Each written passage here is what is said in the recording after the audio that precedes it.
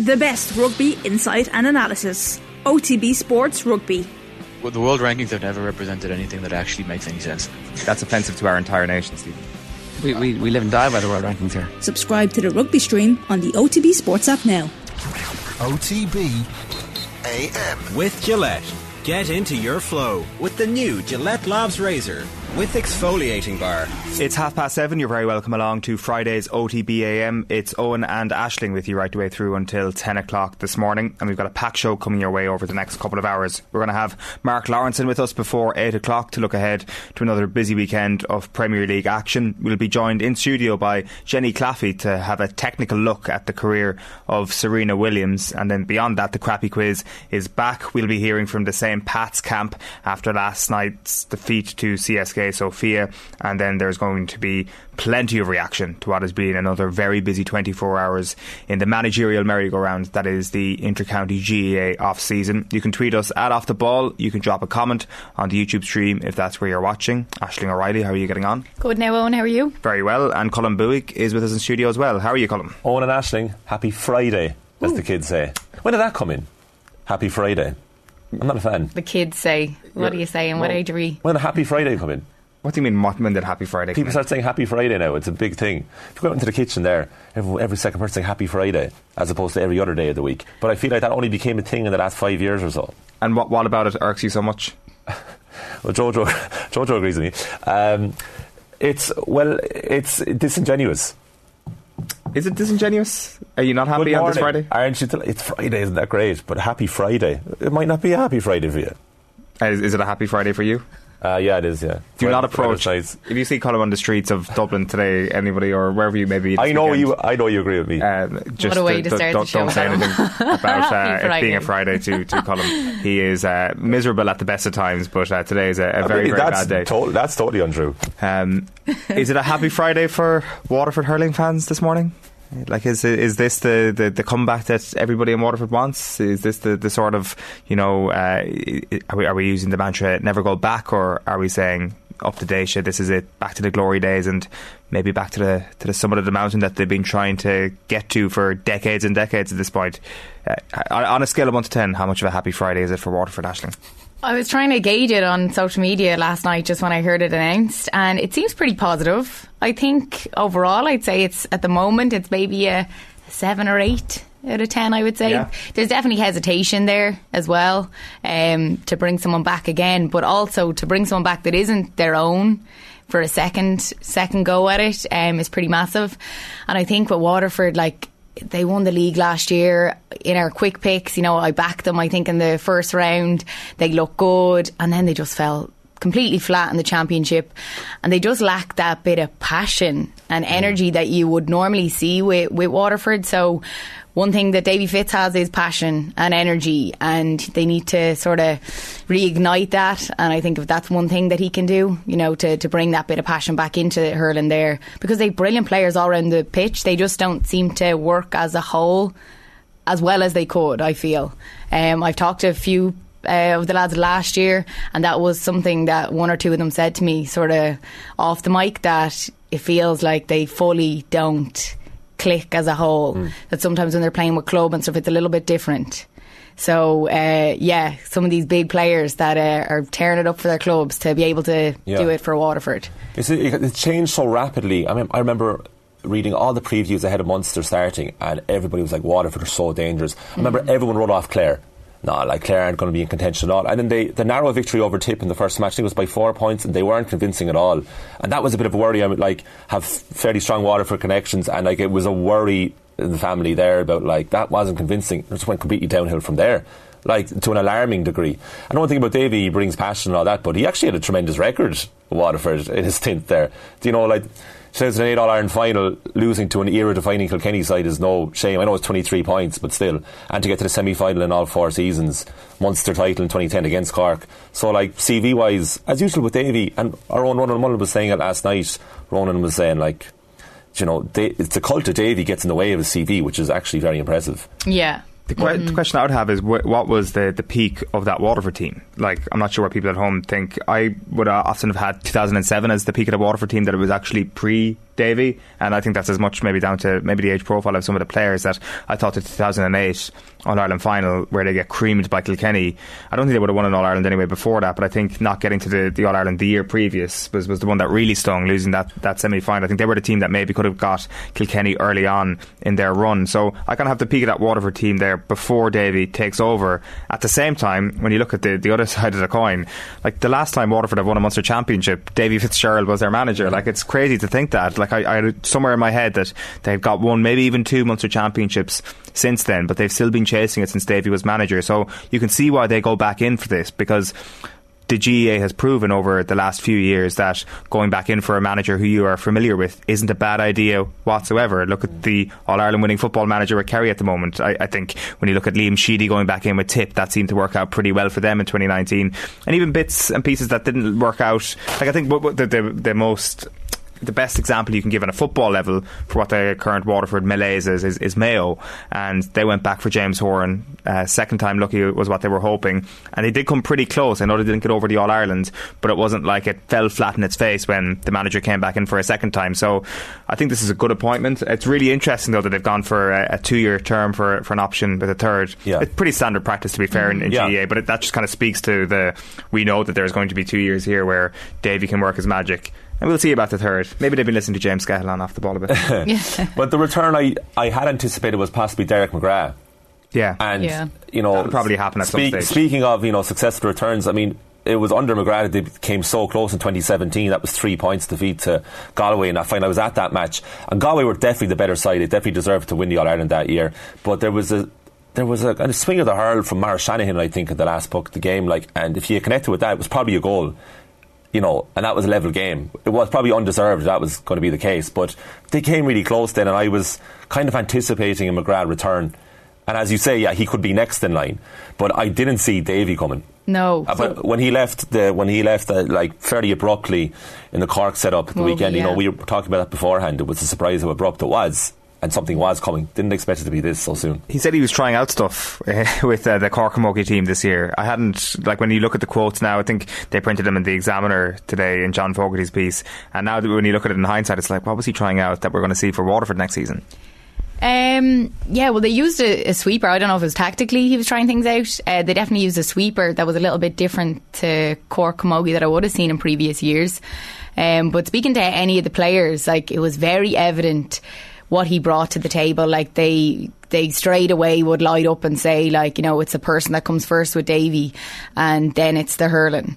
And I think, as going back to Waterford, I think that's what they need. And is that the whole path? Like, in the next 2 years, to have this bit of passion back in there, get them playing good hurling, like, what would be successful in these 2 years for Davy to achieve? Beating Limerick. I think Davy will be thinking that's the All-Ireland. It possibly is not Limerick off the perch. But when you put it like that, I mean, when it's the people in the dressing room, the age of this team now are the sort of players who were kids going to matches in the John Milan era and the Dan Shanahan era, seeing them get over the line in 2010, winning a Munster title, whatever, 2007, 2008, coming close enough to getting to an All-Ireland final and then maybe not making it when they get to the All-Ireland final. But those were glory days, relatively speaking, for Waterford.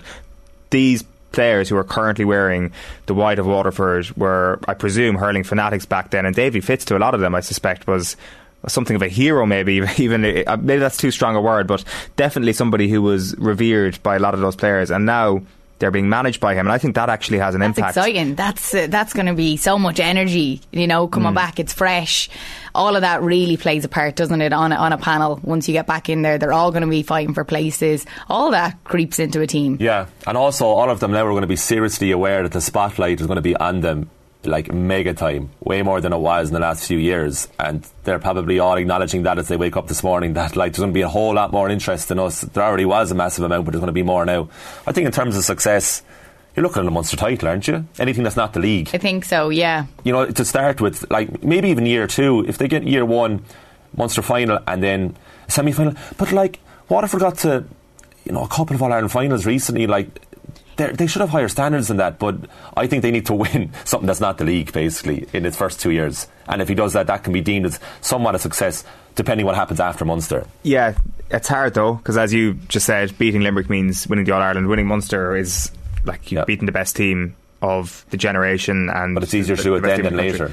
It's true, and Limerick definitely looked more vulnerable, I would say, in the Munster Championship this year and last year, to be fair. So maybe that is it. Maybe that's how you beat Limerick, is in the Munster Championship. But the ceiling of success, it's going to be interesting to see where they put that themselves. I'm sure privately they'll be saying it's Liam McCarthy or failure, and I don't think Davy Fitz would be going in there for any other reason. It'll be really interesting to see what the backroom team looks like. I mean, Saoirse Bulfin looks like he's going for the Meath job, so his trusty lieutenant probably won't be involved next season. It's been mentioned in the Examiner as well this morning that he's worked with Donal Logue in the past, Brendan Bugler in the past, and some suggestion that maybe Michael Brick Walsh or Noel Connors could be answering a phone call from Davy Fitz as well over the next few weeks. So that's yet to be confirmed. They haven't confirmed yet or haven't revealed yet who's going to be on the backroom team, and it has been a pretty wild, as I say, 12 to 24 hours on the managerial front. Reports as well this morning that Stephen Rochford is now being linked with Roscommon, so that's another fascinating element to his off-season. He's said to be on the Kevin McStay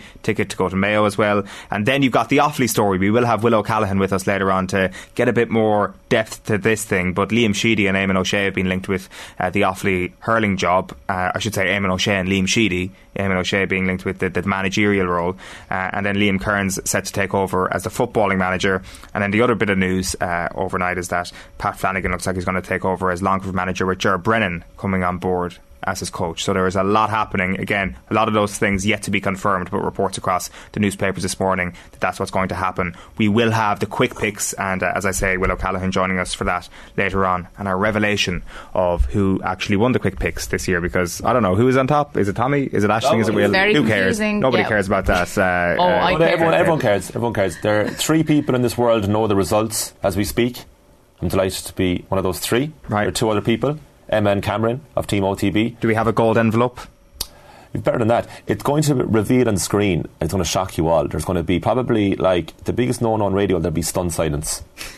Someone's going to have to fill the air. Someone's going to have to fill the air. Did Owen win? The calculations were wrong all along. Last night, and I gave him a little hint about a possible result. I think Will picked up on it. I'm not sure, but we'll see. Well, very exciting times indeed. You don't want to miss that. That's coming up in the 8 to 9 hour. Mm-hmm. It is Friday morning. Happy Friday to you both. I mean, it's a theme here on Friday's OTB AM that we talk about Arsenal and the Amazon documentary that is currently airing. It comes out on Thursday, so naturally this is our first time to react to it. Another 3 episodes dropped yesterday on the All or Nothing documentary, and there was a bit of a mixed reaction, I think, last week. First of all, to Mikel Arteta and whether or not he's David Brent or Pep Guardiola, and also just a bit of a differing opinion on whether or not the documentary is any good, whether it's a bit of a puff piece for Arsenal, and that may still be the case, but I don't think you can argue that this week's helping isn't very dramatic, because we've got the Pierre-Emerick Aubameyang saga being laid bare in the documentary, and it's brilliant television if you haven't checked it out just yet. The slow build over episodes 4 and 5, which have been part of the 3 episodes that have been dropped this week, is like Game of Thrones. It's so much intrigue, so tense, even though you know what's going to happen. It's brilliantly made. You've been catching up on a bit of it, Aisling? Yeah, I got one last night in, so yeah, I'm intrigued to see a little bit more about Aubameyang. That was fascinating, seeing exactly what went on. Obviously we all heard it when it happened, but you don't really get to see the insight behind it, and how they heard when he left first, and they just hear from Twitter, you know, like where he is madness. You just think there's so much more to these things, and they definitely have a clue, but no, he went off behind their back. Yeah, so this is the deadline day this year, January 2022, and Aubameyang hasn't been training with the team for quite some time. He's gone to the African Cup of Nations, he's come back, he continues to train on his own. Mikel Arteta is not for budging, he's not going to allow him back into the squad, and he's going to continue to train on his own. Arsenal say that they want to terminate his contract, but they need somebody to basically give him a 2-year deal. A loan deal will not be good enough. Barcelona are picking up the phone and they're like, we will offer you a loan proposition for the player. That doesn't suit Arsenal. And then Team Aubameyang screw things up by allowing Pierre-Emerick Aubameyang to get on a plane to Barcelona, and naturally it is spotted on social media. He is spotted at Barcelona airport, and Arsenal are like, hold on a minute, we didn't give you permission to go to Barcelona. You're still our player. You're still contracted to us. And there is this brilliant scene where Edu is on the phone to one of Aubameyang's representatives, being like, what the hell is going on here? And the representatives are stuttering on the phone, and they're like, oh, I mean, his dad lives in Barcelona. And then Edu's like, yes, of course, we are living in this Disney world. And it was like, boom, one up on you. And then himself and Richard Garlick are like, now we wait. Oh, I haven't seen this bit. Barcelona blinked first. 11:59, papers in, Aubameyang is off the books. I mean, this all speaks to quite a big Arsenal puff piece, and they come out of it looking very well, but it's dramatic if nothing else, Colin.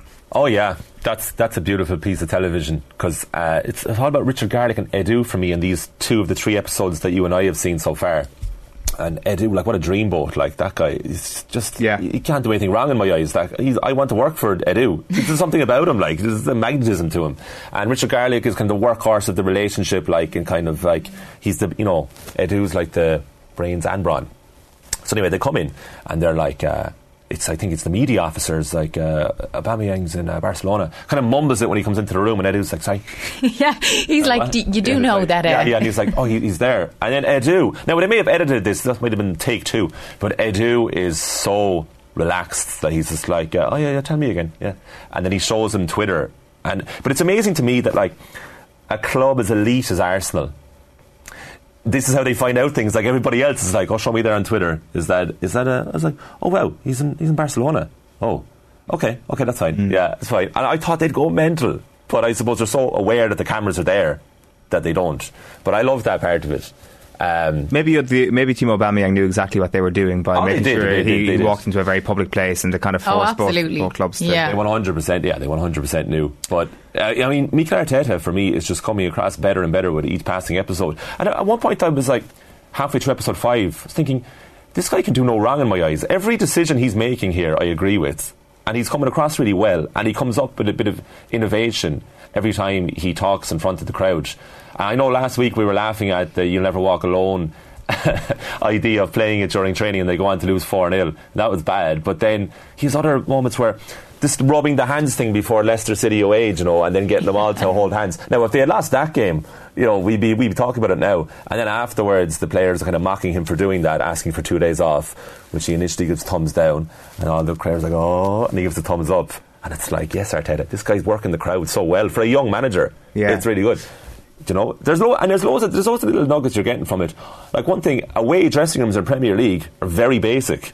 We're getting that. Leicester City, Liverpool. Forest is very claustrophobic. Yeah. Oh my God, Nottingham Forest is horrible. Everton. On Arteta, what we've seen this week now is that we were seeing Arteta the hard ass come out, and there's no more Mr. Nice Guy. There's less whiteboard action this week, except for like one where he draws a diagram of a river and he talks about the question: is it all about the journey or is it all about the destination? And I think Lacazette says destination, and I don't think that's what Mikel Arteta I don't think that was the right answer, was it? And what we have is just him asserting his dominance now because of the Aubameyang thing. That's given him the confidence as a manager to be like, this is my dressing room now, and they go on a warm weather training camp to Dubai in the January transfer window last year, and it doesn't look like a fun experience for any of them. So yeah, Arteta comes out of this looking really good. I'm always conscious of that, though. This is an Arsenal documentary where they have given Amazon open doors, so I'm sure a lot of Arsenal people come out of it looking really well, and that's possibly their own objective as well. One of the other things that kind of just stuck out to me was just seeing Barry Solon and hearing the Mayo accent in conversation with Pierre-Emerick Aubameyang when he came back from the African Cup of Nations. Rough few weeks is what Barry Solon, I think, says to him, and asks him about his mother.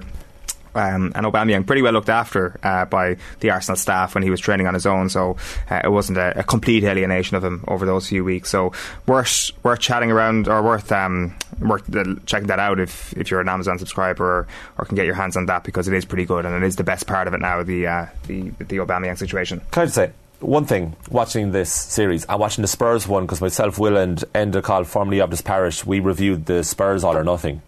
And is it just the greatest content miss of the 21st century is the fact that Manchester United haven't done an All or Nothing? Because can you imagine the behind the scenes at United? Not yet. Why would they do it to themselves?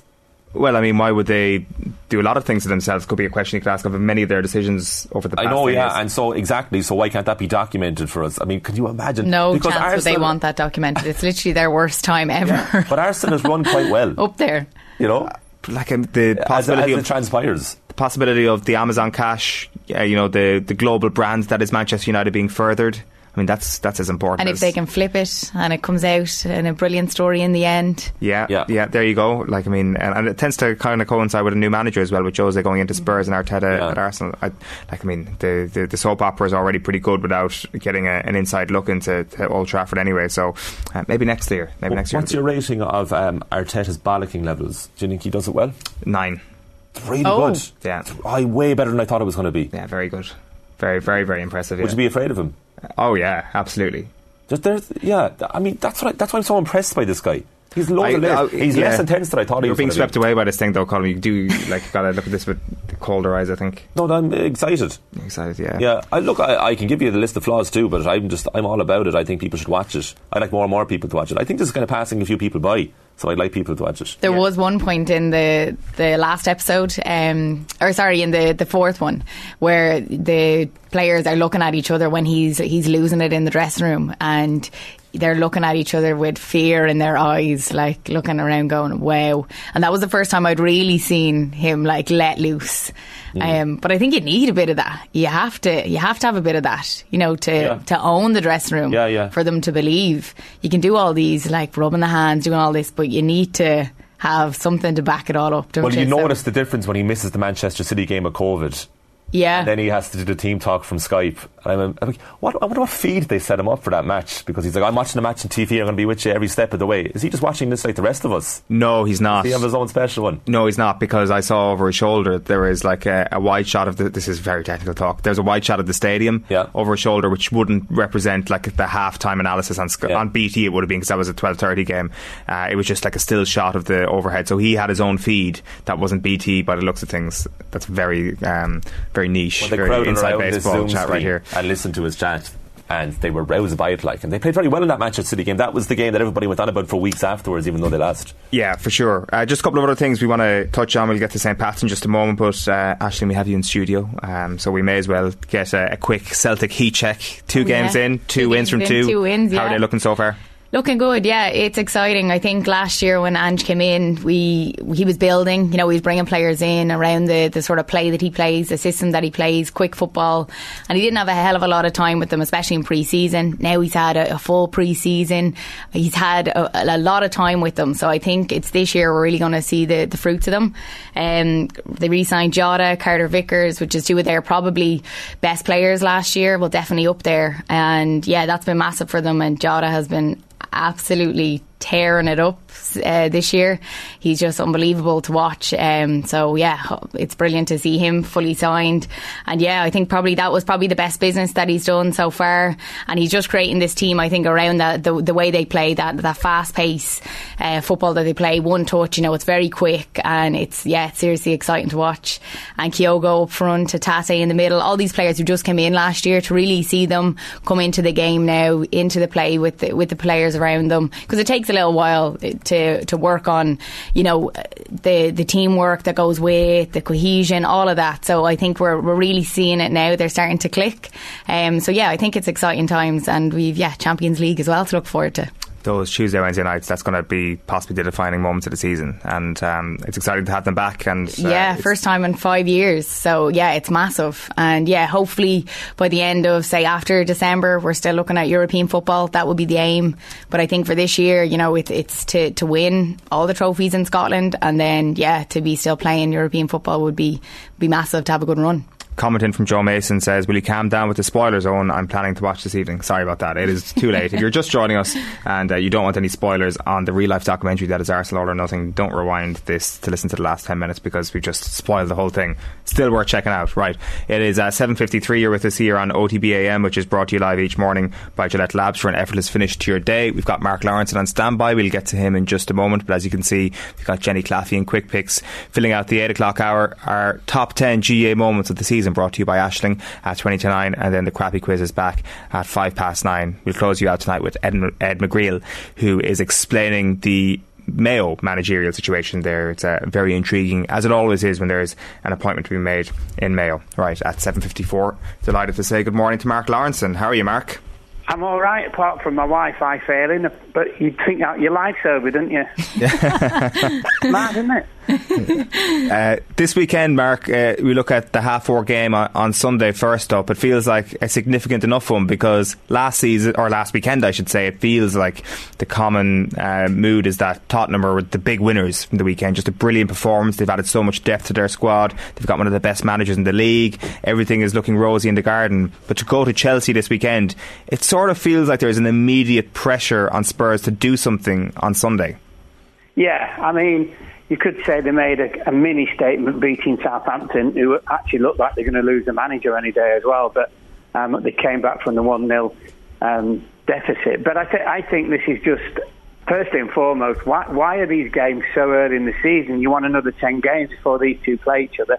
But I mean, the thing with Tottenham is yes, outstanding manager. Yes, they made some very, very good signings. Let's just see if they gel. And a big thing for them would always be that if Kane gets injured, and he does seem to get injured during some stage of the season, will Richarlison take over? Will he be good enough? Will he be good enough to win enough games? I certainly think they will finish third in the league or be vying for third. I don't see them vying for first or second. They're not that good yet. It does seem that they are better placed this season to maybe withstand an injury to Kane. Like, I'm not saying they have anybody like it, but it does seem they've just bulked up significantly in the attacking positions. Yeah, I mean, Richarlison's obviously a good signing, so he'll make a difference. Yeah, there's no doubt about it, but Tottenham can be, they call it down here, they can be a bit Spursy, and a bit Spursy is when you go away to Burnley and you get beat 1-0 and you don't even look like a team. Now, that's happened probably too often in the last few years. Now, I would imagine with the players that Conte signed, that will not happen. It'll be something that he's identified, and that will make all the difference. But let's just wait and see. They've made a good start, as I say, with Southampton at home. They look like they're going to be certainly a very good side, but you just never know, dear. There's also the element of the shiny new thing to a degree about Tottenham. Conte isn't there as long as some of the other managers around him in those top few clubs, and I guess you could say something similar about Arsenal, that it feels kind of like en vogue to say that Tottenham and Arsenal are going to maybe get into the top four, and maybe people are sleeping on Chelsea just a little bit, Mark. It kind of feels like we've forgotten that they've won the Champions League a couple of seasons ago. Some of the new signings looked excellent last weekend. Could they be the ones really out of that chasing pack to really put the pressure on the top two? Well, the way they're going about signing players, and obviously the window's still open for a bit, and with the new owner coming in, it seems as though it's money no object. So I wouldn't mind betting by the end of the transfer deadline that they might have another 2 or 3, and they won't be players like, we bought him just he's going to be good in about 18 months. They will be ready made. I don't think there's any doubt about that whatsoever. So it's very much with them as well. I think a watch this space, and they've got a good manager, as we know. They're going to be very, very organised. That's part of Tuchel's badge. And if they get the players in, especially it's the forward players, isn't it? That the rest of the team looking at the way they're going, and if you sign Fofana from Leicester City as well, the rest of the team looks very good, compact. They know the way that they play. Thiago's still a very good player, reads the game fantastically. But it's up front. Goals win your games, as everybody knows. And, look at the fuss over Haaland last week. And quite rightly so, but they don't have anybody like him, and that's going to be the problem. Who they can actually get in that's going to score the goals to get them in the top 3 or even in the top 2. What's your take on how that will shake out then? I presume you're going City and Liverpool as your top 2. Yeah. How do you see the teams, and how do you see the order of the teams behind them? Well, I would say, because it's Conte, I just think that they'll finish third. I think it's between them and Chelsea. I look at Arsenal. Yes, they signed some good players, but they don't convince me as yet. Even in their first game against Palace had quite a few opportunities at 1-0 down. It's a good start for them because it's a difficult place to go, as everybody knows now, Crystal Palace. But I'm not convinced by them. Man United, I don't think they can be anywhere near looking at them. There's so much work to do there. West Ham just don't have basically the players that are going to get them in the top 4. Am I missing anybody? No, I don't think I am I? I think that's probably about it. Maybe the Amazon documentary will change your mind on Arsenal. I haven't seen it. Any good? It's pretty good, to be fair, but you could be persuaded. You can check it out and we'll get you on again, Mark, to chat through it. Yeah, I'll have a look at it. I didn't even know they made one, but I mean, they're all. It's the thing about it. It's the good bits and the bad bits from the documentaries, isn't it? Yeah, and also I guess the club gets, welcomes a lot of filmmakers into the club, so I'd always be conscious that it's maybe too glowing a representation of a manager or a set of players sometimes. Yeah. But listen, he signed some good players, Arteta, but I just don't, Arsenal are very much kind of win 3 or 4 games and then they're likely to lose a couple and draw a couple. That's the way that they've been, and it's not just quality of the players. I think it's a mentality. When they came to Liverpool last year, I don't know if you remember, but they were playing really well for about 25 minutes, and then Arteta and Klopp had a row on the touchline, and Arsenal completely lost it. It was like, wow, it was just over a row between 2 managers, and you're thinking, I'm not sure between the ears that they're ready to actually be such a good team. I think something that happened there as well, it sort of riled up the crowd at Anfield even more. So I think that's one thing you don't do when you're going to Anfield. No, absolutely. When you talk through your top 6 there, I get the sense that maybe you're not even convinced Manchester United are definitely going to be in there, or are you? Like, are you? No, are they vulnerable? I think by hook or by crook they will get there. Okay. But just like everybody watching the game last week, for the first 10 or 15 minutes they looked okay. But I mean, Brighton were so very good against them, and they tactically just completely outplayed them. And I just think the thing with Manchester United, there is so much work to do. But I think also the manager has to convince all the players about the way that they want to play. And, that just doesn't happen in weeks. It takes months. And also, if he thinks that the people in there aren't good enough, he's going to have to change the personnel, which he's currently trying to do. I mean, who's going to play up front for them? Who's going to score all their goals? So it's such an easy one. I mean, and to be fair, with Ronaldo, love him or hate him, when he came on, he looked the most lively of anybody, but of course he wants to go, and just the whole thing is a massive, massive problem. It feels like the same problems that we were picking through last April still exist right now, and I guess that speaks to just deeper issues at the club. Yeah, absolutely. Well, it's I have this theory, rightly or wrongly, but when Fergie finished, David Gill finished with him. Now David Gill was, and I know him, he's just a great operator in terms of players in, players out. He'd been at the job a long time. And when Edward Woodward got in, he would have got all the sponsorship. So I think he convinced the Americans that, he was such a good operator, and they thought, well, let's let him get in charge of the football rather than everything else. And he just wasn't up to it. And consequently, they're paying the price because, the buying and selling has just been, it's just been ordinary at the best. Like, the questions then will remain over, like, what are they going to do in midfield, and it feels that their transfer policy has been unbelievably reactive, that Frankie de Jong and that situation, of course, a lot of that was out of their hands, but they've allowed that to drag on all season, and it feels like the Adrian Rabiot links are now very reactive. And I guess before you get to that point, you're looking at a starting midfield last weekend of Fred and McTominay, and Manchester United fans must be thinking, how are we in this endless cycle of misery? Absolutely, and it looks to me like there's been a list of players that they want, and now they're probably about down at 6th or 7th on that list for the players. And as you rightly say, they're just reacting to the fact that they can't get your man, so they go and try and get somebody else. There just doesn't seem to be the basis of a plan. And I'm just looking at them. I mean, defensively it was just really, really strange. I mean, 2 centre-backs looked like they just met, which, in all honesty, probably only have done about 2 or 3 weeks ago. So he's got to start from the back. The goalkeeper is obviously a top goalkeeper, but he's going to have to start from the back forwards because they were so easy to get at. I mean, Brighton could have won, 3, 4, 5. So he's got that problem first before anything else, before he's even got to think about strikers, about midfield players and all. And it's just a massive, massive job. And now, as everybody knows, they're going to try and buy players. And if you're you're a chief executive of a top football club and you know that Manchester United want one of the players, you're going to ask for absolute fortunes. So it's a real difficult position that they're in. And it's of their own making, unfortunately.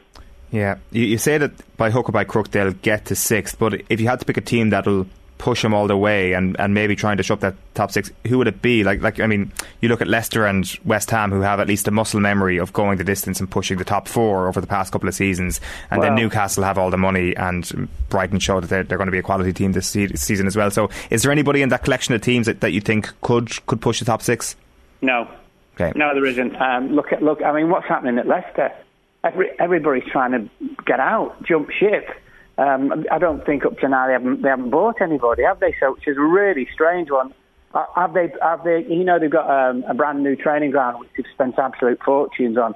Is the owner looking at that and thinking we need to recap some of the money? Well, it looks like it at the moment because you know all their better players. There's offers for them to take them by all the different clubs.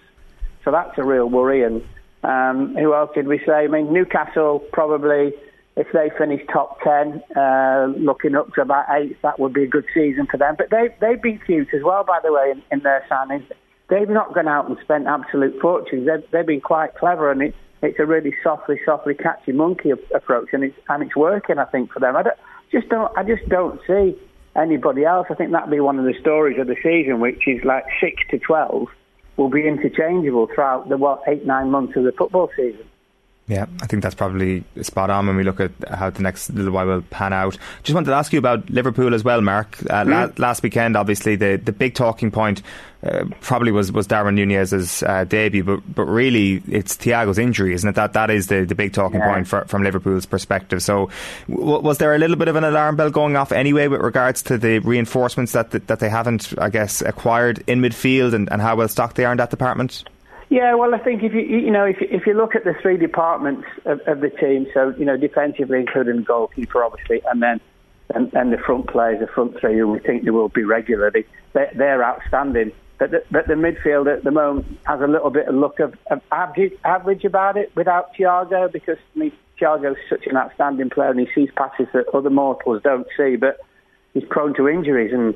That's not going to go away as he gets a little bit older, and you look at them, and I know a couple of young lads, Harvey Elliott and stuff, I think they've given him a brand new contract, haven't they, yesterday, I think, and they think he's got a real chance, but you wouldn't want to play him every single week, so there's a little bit of a look in midfield, like the ordinary. Keita, has he ever really done it? Probably not, so... I mean, Henderson's a good player, and you know what you're going to get from him week in, week out. But there's no kind of X factor in that midfield at the moment. Whether they decide to go out and buy somebody remains to be seen. They've done this before when all of a sudden they've produced a rabbit out of the hat with Alisson and Van Dijk and things like that. But it's an interesting one because, as I say, there's no X factor in there. Keita's been there. This is his 4th or 5th season. I don't think we've ever seen him really play like outstanding games on a regular and consistent basis. So it's a small problem. It's not a massive problem. But if you're seriously going to challenge Manchester City, you might have to address it before the end of the transfer window. Yeah, it does feel like we're constantly talking about the midfield area, that's where they need to strengthen. But Mark, what would you do like at the moment if there's no maybe X-factor player out there at the minute to sign? Is it better to wait till you see that player you really want, spend the money on him, or is it a problem right now, we need to fix it now? Well, I think there's quite a few injuries in there, which I think Klopp alluded to, so that sounds to me like they're going to stick with it. As I said, they've got big hopes about Harvey Elliott. He's sort of recovered from his injury, etc. They've been very, very clever, Liverpool, since Klopp's been there. Since Klopp's been there in the transfer market. Sometimes, look at Jota. Who knew Jota was going to sign for the football club? All of a sudden, he'd arrived at Liverpool, and there's an announcement that they signed him. Nobody even knew, which is unbelievable nowadays with the media, etc. So, I would imagine that they're looking round. They'll have a list of players as well who they think they like to take, whether they can take them in terms of the money, all those kind of things. Just have to wait and see. I mean, it's like anything. I think they play Palace on Monday, don't they? And if they slipped up against Palace, I think the phone call to America would be very, very urgent. Yeah, it was a pretty poor performance for their first game out against Fulham. They were nearly lucky to get a draw, I would have thought. Yeah, they were sluggish, weren't they? They were sluggish. They had a spell when it got to 1-1 where you kind of thought, go on then, go on and win the game. But obviously Mitrovic managed to get the penalty, certainly for Fulham. I don't take anything away from Fulham. I thought they were very good and very, very competitive as well. It's the most competitive Fulham team I've seen for years and years, because they normally roll over and lie down in front of you. But yeah, they just weren't at it. So obviously Monday's game is a big game, and already people are saying, City've won, they look brilliant, Haaland, they're going to absolutely walk the league, and etc. But look, 37 more games to go, long season, injuries, all those, loss of form, all those kind of things. The front two will be Manchester City and Liverpool. Whether Liverpool can hold on to City's coattails remains to be seen.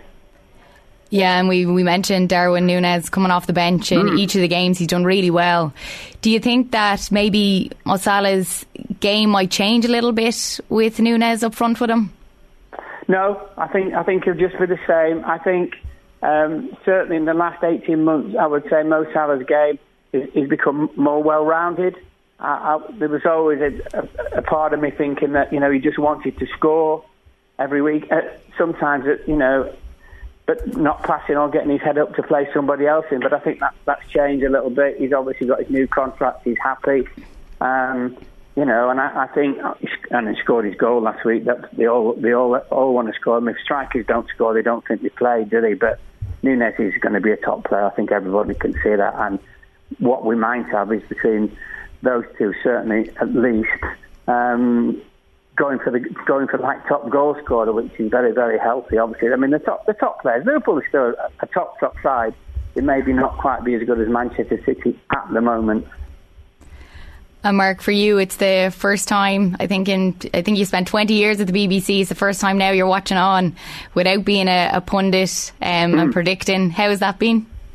Well, it's all right. 25 years apparently. Oh. I didn't really. Yeah, no. I can't remember yesterday, so don't worry about it.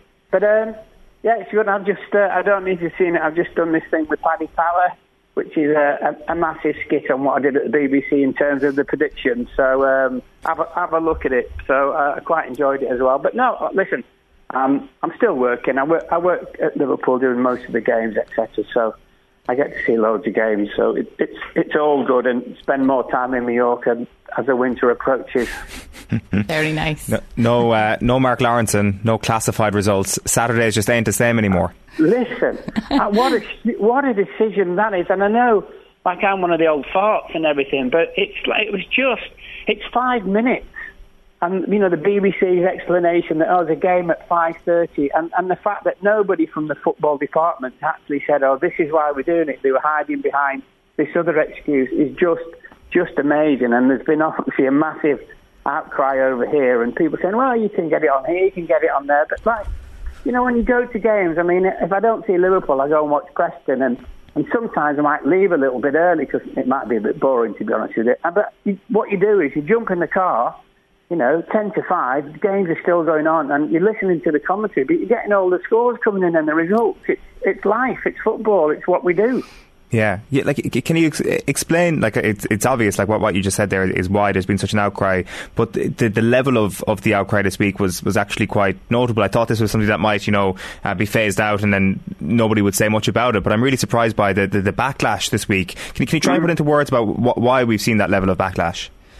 Well, because I just think people look at it and listen. We live in an age where woke is very much every day, everything about it, and you can't say stuff and all that kind of. It's just one of those strange things that I just feel somebody in the ivory tower at the BBC has decided, well, we don't need to do that. Now, it can't be a financial thing because it's just one person reading the results for 8 minutes. So and as I said before, the fact that nobody from the football department actually said, well, this is the reason why. So they're obviously, I would think, would completely disagree with the decision. But in the end, they've had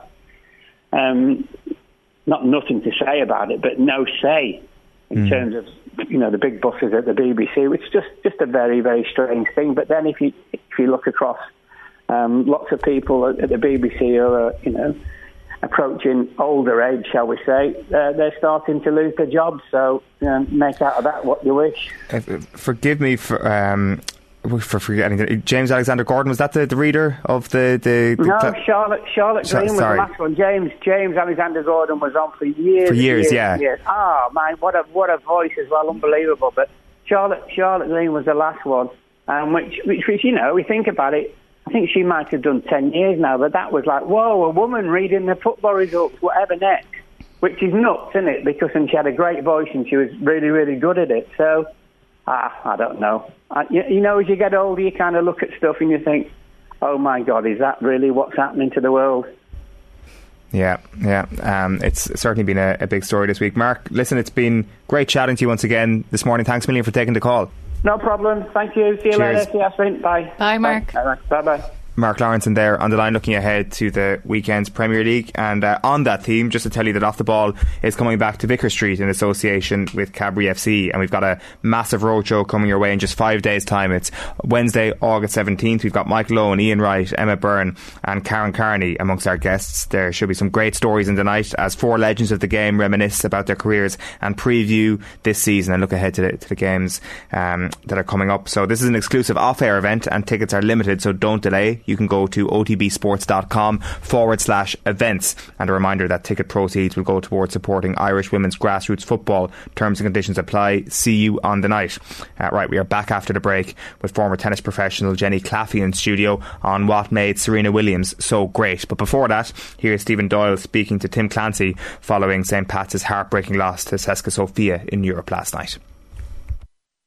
Tim, just on those chances in and around the box, was it kind of frustrating maybe that Owen wasn't the man getting onto some of those chances that he could have finished? No, listen, it's we players with energy getting into the box, and no matter who it is, Serge scores a great goal out there on last Thursday, and then he gets 1-on-1 this time, and the keeper makes a good save. So we're just happy to create any chances, to be honest with you, and whoever falls to, we're just hoping that they can take it, and we were fortunate with it tonight. I'm sure you planned for perhaps maybe going a goal down in the game, and what was the message to the players? Were you happy with the way they reacted, because you really controlled the game from there on in after the goal in the 11th minute?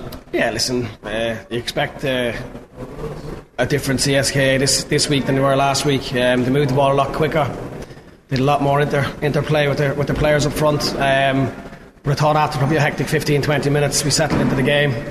We started finding players going forward, and then obviously the second goal, I think it's a killer. It really is, and they won't have to come out now and explain the decision why a free kick's given in front of the dugout.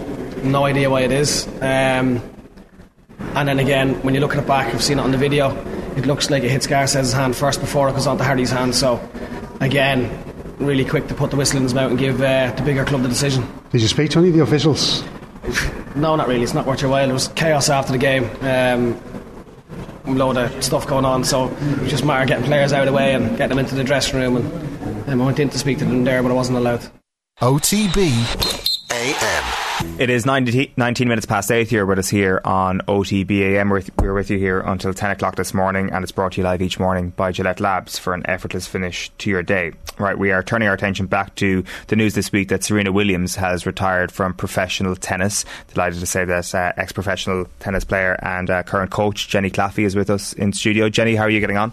Yeah, very good. Yeah, it's some disappointing news this week to hear the retirement of Serena Williams. Anyway, sad day for tennis. But I was just going to ask, is your initial disappointment based on the fact that she won't get to the record now? Is it based on the fact that it's just the end of a great career, or what informs that disappointment? I think it's an end of an era for tennis. You know, the Williams sisters, Serena Williams leaving the game, you know, what an iconic athlete she has been for the last 2 decades. You know, she has transcended the sport and impacted so many people across the world, and as her legacy will continue for generations to come. So I think based on that, it's very sad day for tennis, as I said, but then also for the game, missing that big star in the women's game is going to be a big loss. How visible was that impact when you were coming through the professional ranks on what she had in the game? I'm not sure, does that come across stylistically or in other ways, but how did you measure that impact?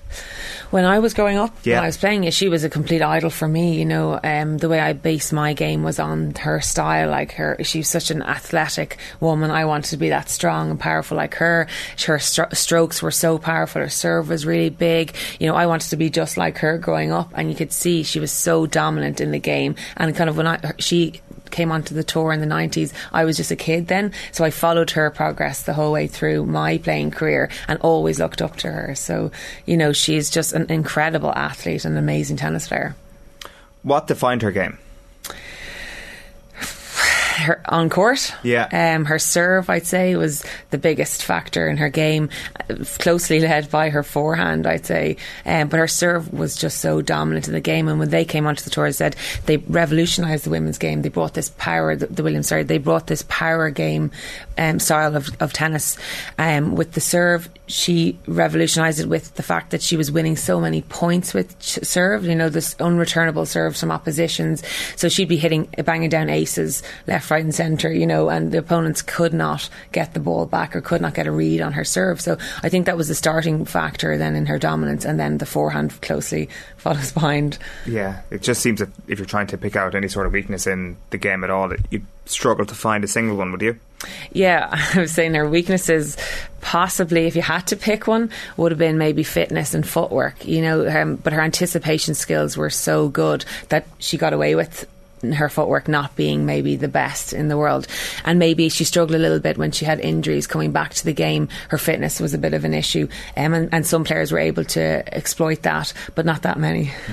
Thought it was nice as well here in how she spoke about Venus and saying that if there was no Venus, there was no Serena, that the two of them really drove each other on. Yeah, I think that was a massive factor in Serena's success. There were a few environmental factors, and that definitely was one of them. The fact that Venus was the leader and she was in her shadows, and you could see when she was growing up that she always wanted to be better than Venus, so that drove her. And she admitted herself that she learned a lot from her mistakes and her losses, Venus, when she was playing on the tour. So she got to almost jump to the scene with all that experience as if she had played it herself. So she was a massive factor in her success. And the fact that they're sisters, they're both powerhouses, I think it shed such a light on tennis for people that maybe never even watched the game before. That you're like, wow, these sisters doing this and they're the best at it. I think at that point is when a lot of people paid attention to tennis that maybe hadn't really had a massive interest before. Yeah, it's cool the fact that these two sisters came along at the same time, pretty much. Venus joined the tour only a year before Serena, and then they completely changed the game and took over. For the past 2 decades, they have been dominating the tennis game. I think Serena has 23 Grand Slams and Venus has 7. That's 30 Grand Slams plus 16 in doubles together. Nearly 50 Grand Slams between them in the family. What an amazing achievement. So it also kind of brings to light this interesting conversation where some sports people need a great rival. Say in the men's game, people are it was only brilliant because you had Nadal to match your Federer and then Djokovic to a later extent. It doesn't seem like the women's game suffered all that much for there being an unrivaled superstar in the game. People were tuning in to watch one person. Yeah, it's incredible that has happened, and it's probably something that we're never going to see again in the women's tennis game, a star like that who can dominate for so long. But the two of them definitely, I think, drove each other on, and it was great to see this rival. But I always felt there was a kind of a level of awkwardness when they played each other, because the matches always seemed to be quite subdued when they play each other in a Grand Slam final or in any big stage, because who was going to win. And in the beginning it was always Venus, and then once Serena beat her, I think she pretty much had the beating over then, and she rose to that stardom and stayed at the top the whole time. When you mentioned there a few minutes ago about her style and the power game that she brought to proceedings, what was the knock-on impact for a generation of tennis players? Was there a lot of imitators trying to do that exact thing? I know you allude to yourself there, or did it actually have kind of an extra knock-on impact where people were kind of preparing themselves to come up against that power game, and then they therefore had to come up with something new? Yeah, as I mentioned, they revolutionised the game in terms of they brought that power game to the tour, whereas then the players had to adapt to that power style. So if you're going to try and beat somebody who plays with that amount of power, you either have to match them and be better than them at it, or you have to be an incredible defender. But if you're not defending well enough, they're just going to pick you apart. Like the Williams, they stay so close to the baseline, take time away from the opponent. It's very difficult to play against somebody who plays like that. But then that has then shaped the game for those past 2 decades. You know, everybody was playing that kind of aggressive game style. Like if you look at the likes of Maria Sharapova, she was a very aggressive player, just like Williams, but Williams is always that bit better than her at that. So you see now in recent days, in the last year or two, the likes of Iga Swiatek and Ons Jabeur, who play a different kind of game style because they've had to evolve their games to try to beat the likes of Williams. So initially the Williams brought this power game, and that's how the game was played for the last 20 years, and now we're seeing a different game style being brought. Like the women are much more diverse in how they play. They're able to play with power, they're able to defend well, they're able to play with drop shots and different types of spins coming into the net. So they've had to evolve the game to try to beat the Williams, which has made the game much more interesting now. It's fascinating. So if I was to ask you 2017 Serena against the current peak player, say against Swiatek currently, how would that match go? Is it still Serena in dominant form, or has the intervening 5 years led to an evolution in the game where there would genuinely be a rival to Serena? That would be a great matchup because they've never actually met each other, either of those players. Yeah, I think that would be a really interesting match to see, because you'd be seeing Swiatek throwing the kitchen sink at her, you know, trying everything against her to try and beat her. But Swiatek is one of those players who's an incredible defender, so she could actually maybe hold Serena back. But I think if we see Serena in full dominance, like, she would just wipe anyone off the court. Yeah, the GOAT is the GOAT, really. There's no denying. It's probably hard to make a case for anybody else. Like, when you were coming through, did you think of playing Serena eventually? Was that part of like your ambitions? Like when you said that she inspired you, did you also think, geez, one day I could get on the same court as her? Yeah, that was part of it. You know, I was thinking that because when I was coming to my peak in my professional career, it would have been a time that she was playing, so it would have been 2015, so she was still dominating the tour at that stage. So the thoughts were there at the back of my mind, if I'm going to win a Grand Slam, I'm going to have to beat Serena Williams. Yeah. And how close did that ever come to happening, or to playing her, I should say? Not close enough. Yeah. Not close enough. How would you have got on? We would have been very similar game styles. Like, as I said, my game was based around how she played, and I was a power player as well. But she might have had the edge, you know, maybe just had the edge. And the way she announced her retirement, well, she doesn't like to say retirement. I thought that was quite interesting, the way she said it, that she's evolving outside of tennis. It was a really tough decision for her. She didn't want to have to make it. She feels like she almost had to make it. What did you make of all that side of things? Yeah, the way that she announced retirement is quite interesting. I find the fact that she's using this term evolving, you know, it's obviously a very painful time for her to be leaving the sport behind. There's obviously a huge amount of passion still there, but there are other endeavours she obviously wants to pursue, including started having another child. And she alluded to that in her interview, that, you know, if she was a male player, that male tennis player, she would be able to continue playing, and her wife, if in that situation, would be able to have the family. So there's a bit of like a sting, I think, there for her, and I do think it's really disappointing for her that she feels she can't go on anymore. But I do think there are physical elements to that as well. You know, the fact that she's nearly 41 and her body, she's had a few injuries over the last while, so it's come at a right time, I think, in a way, but it's just a disappointing. Yeah, she doesn't really mention those factors that you would think of her age and obviously your body over time. You know, it's just natural that's what's going to happen, but it's more the fact she wants to push on and have maybe a bigger family, have another child. That's really the main reasons, which just shows what unbelievable type of person she is, like athlete wise, her mindset, like nothing can, you know, faze her. Yeah, she's an all-round incredible athlete. Like, you see off court, or individual as well, off court she has, you know, she's an entrepreneur. She's done amazing things for women's rights and for black American women. She's really been very strong with that as well. And then now she's kind of got that at that stage where she's ready to just move into that direction of kind of following Serena's ventures, I think, and starting and having a bigger family. So the day has come, unfortunately, that she's stepping away. I think most people did want to see her get over the line in one of those, 4 finals that she got to over the last few years. But to what extent was actually getting to those finals as much of an achievement as some of the Grand Slams that she actually won? Yeah, that's massive. Like the last 4 Grand Slam finals she's gotten to have been on the back of having her first child, and she had a very traumatic pregnancy with her first child, and getting to 4 finals. I think everybody was gunning for her to win one more and match that Margaret Court 24 Grand Slams. I mean, it was heartbreaking to see she came so close to matching that 24th, elusive 24th Grand Slam, we'll say. But it's a massive achievement to get to there. Like, to get to any Grand Slam final once is a huge deal. And she said herself that, you know, she feels like she could have won 30 plus Grand Slams, but she turned up 23 times and won 23 Grand Slams. So, you know, obviously it's still a fantastic achievement to make 4 Grand Slams. It's just such a shame she didn't get over the line. Is there any debate in tennis circles about who the greatest women's tennis player is of all time? I think it's undeniably Serena Williams. I think the best tennis player in the world, let alone female tennis player, is definitely her. And the Margaret Court thing just doesn't factor in at all? It's hard to compare the different eras. You know, Margaret Court won hers when it was not the professional era. So, you know, there were less people travelling down to Australia, which is where she's from, and she won a lot of Grand Slams down there. So a lot of people weren't travelling to Australia to play those, a lot of the players. And then since then, the game has completely evolved in terms of technology and fitness and rackets, equipment. Everything has evolved since then. But it's very hard to compare the two. But I still think Williams is the GOAT. Colin's got a question wondering which player was able to consistently get the best out of Serena Williams, which is a good question. Other than Venus Williams, I think Victoria Azarenka, she pushed her. She was a very similar game style to her as well. And Sharapova. I think the two of them probably were the two who kind of went toe to toe with her. I'm not picking one there. I think the two of them were probably the two closest rivals for her who could have, you know, pushed her more and more. Why was that?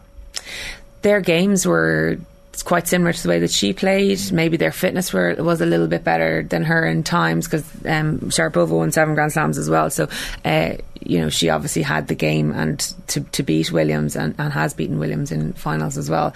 So I think, they match up well, but over a longer period of time, consistently, Williams was the better player. Is this definitely it? We talk about the strange language around the retirement article, the retirement book that basically was, we printed it off. Are we sure that this is definitely going to be the last we see of her in a court? Never say never. Yeah, I think so. That's what I would think, yeah. Just the way she worded it, I was like... And how she is so passionate about tennis and winning and competing. It's going to be very hard for her to match that in her life outside of sport.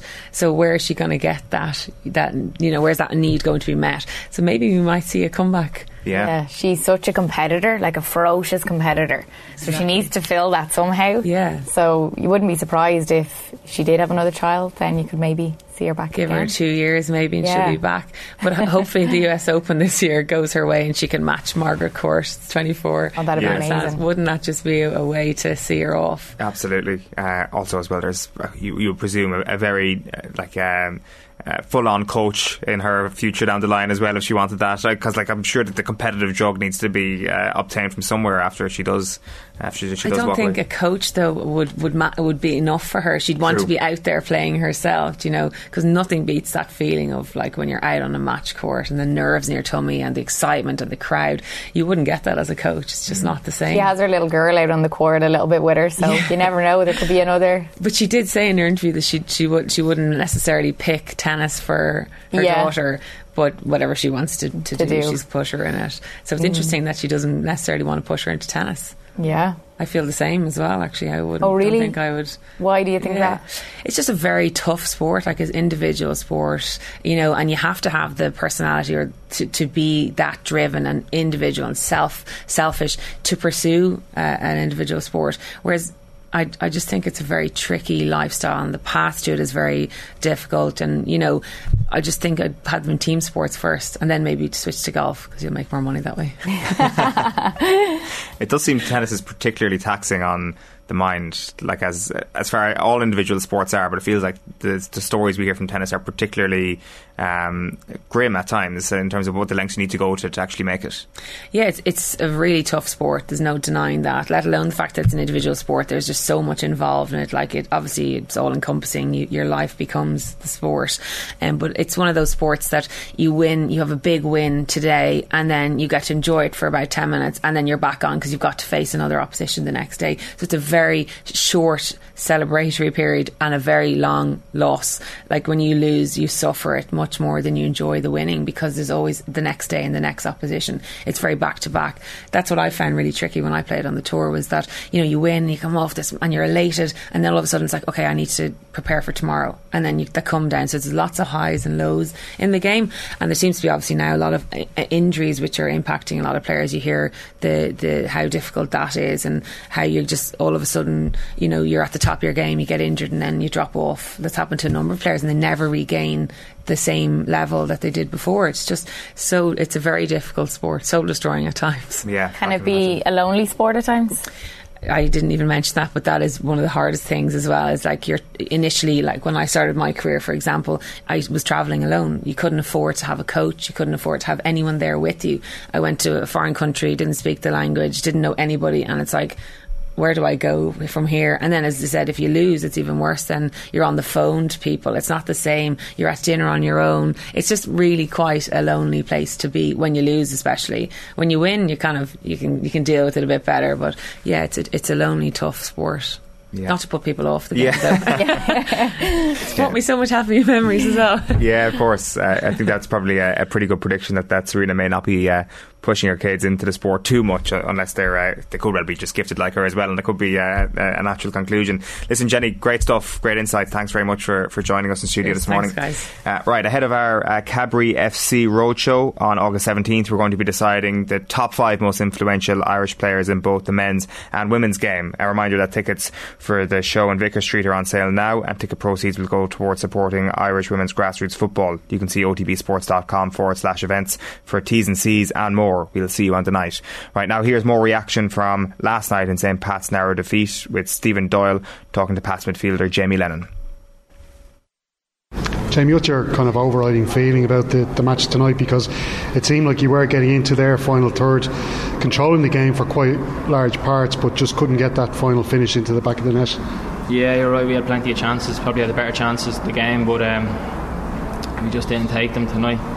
Like I said, you couldn't fault anyone's attitude and, you know, performance levels and energy we gave. I think we got the crowd on our side from minute one. First couple of tackles and the crowd were up for it, and, you know, we fed off that on the pitch, but it just didn't happen for us tonight, and it's disappointing. What do you put that down to? Just not taking our chances, probably. They're a good side, you got to respect them, you know. I don't think, even though we were 1 up, a lot of people probably didn't give us a chance tonight, and it was going to be a tough ask. We knew it was, but we still had the belief in the squad that we'd go and put on a performance. And I think if you seen the dressing room now, you'd understand the belief we had in ourselves, because the lads are good. But we've got to bounce back now. Massive game on Sunday. So. And before the penalty, was there a feeling amongst you as players? Were you thinking, let's get this to extra time, or was it, no, let's try and find a winner here before the 90 minutes? Not really. I mean, we had good chances second half. Anto's in at the back post. He connects with that. That's a goal. Serge was put through on goal as well. Doyle had a flick of a header as well. So we had plenty of chances. And we always felt like we'd get chances against them, because there was a lot of space on the counter attack. But look, like I said, it just didn't happen tonight. Just got to move on now. And matching a team of that quality, does it give you real motivation for the rest of the season now?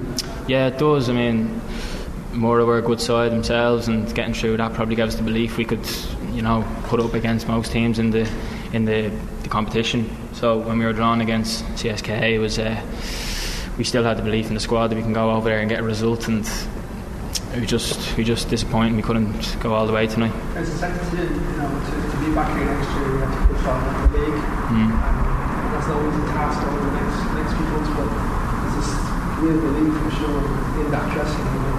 We want to be back in this position in Europe again this time next year. Yeah, definitely. And getting a little taste of it now, what you can do in Europe, definitely gives lads that extra edge to go and try and finish as high as we can up the table and be here again next year. So the first thing the gaffer said after the game was we want more nights like this, and I think everyone down there enjoyed the last couple of weeks, and we want to be back here next year. So it's important now. We've got to, we'll feel it tonight, but when we wake up tomorrow we've got to be looking ahead to Sunday because it's massive. Jamie, after 4 games of the league, this is one that you've got away from us. Yeah, a bit right now. If you ask me tomorrow, I don't know what I'll say. I'll watch it back, but right now it's hard to take, considering, like I said, we had the better chances and thought we played quite well. It's football, it happens. Do you not feel like you're almost playing against another man? Sometimes the referee, you're trying to win balls back and stuff like that, he was giving fouls and soft yellows and all. I think it would be fair to let the officials and team said, look, no, that's all right. It was the build-up was obviously very disruptive. Was that a factor at all? I mean, it was obviously a hectic couple of days, but I think once we were at home and we got rested up, we were fine. Had a couple of good training sessions coming in today. Everyone's fresh, no real injuries or anything. Everyone felt good going into the game, so I don't think you can use any of that as an excuse. These critics, these pundits, I absolutely adore them lads. I have unbelievable time for them, but they're a great bunch, but it's not acceptable. They'd like to play the hard man when they're on it. It's not very pleasant when you're trying to manage a team. All you're looking for is a bit of civility and a bit of decency, but they just miss you like you have nothing to do with the bloody occasion. Yeah, 3 voices that have been in the sports news quite a lot over the last few weeks. Will O'Callaghan tweeted last night. Liam Kearns, Davy Fitz and Kevin McStay all feature on OTB's Quick Picks jingle. 2 of them have got new jobs this evening, with McStay amongst the candidates for Mayo with a photograph of Disco Stew giving the pistols to Homer Simpson. We'll come back to those managerial decisions in just a moment. Great tweet, Will. You're very welcome. How are you? Yeah, 2 out of 3 ain't bad, I guess, is the way the song goes. And if these trends continue, is what Disco Stew is saying to Homer Simpson. So I'm not sure if that's a guarantee that Kevin McStay is going to be in charge of Mayo for next season. But yeah, the first 2 voices have both picked up new jobs overnight. Thank you for filling in the blanks on my absent Simpsons knowledge on that occasion. We do have more pressing matters. We have the leaderboard from this season's Quick Picks. Apparently there's some drama here. Apparently I finished... well, no, I didn't. I thought, no, they did me dirty there. I'm third on the list and I thought I finished third. So here's what's after happening. I finished last, obviously. I'm terrible at this. I know absolutely nothing and I'm pathetic at predictions. Adrian finished second last. I even finished below Adrian Barry. Unbelievable. 63%. Aisling and Will both finished joint second. And Tommy finished 76%, but he didn't submit picks for weeks 1 and 3. So how is this fair? Null and void. Well, I thought there was supposed to be some sort of drama where we had some conclusive evidence that there was a winner. It was the first week of the championship where all these teams are thrown together, nobody has got any form. Tommy was just I'm going to tactically opt out of this one, and same with the third one. It was tactical. It fully was. I don't take that. I think it's me and Will that won. Well, if you consider that pretty much nobody dropped points, or there were very few points that were dropped from pretty much the semi-finals on, all of the points were dropped in the first few weeks of the championship where we had the surprise results, which was the time I think that Tommy Rooney was sitting in New York and didn't take the time to even send an email and send in his quick picks. So I think if we're going to have a rule for next season where we don't have to look at percentages and people in the background having to go back through the maths and to work out who got a certain amount based on however amount of picks, you have to submit your picks even if you're away.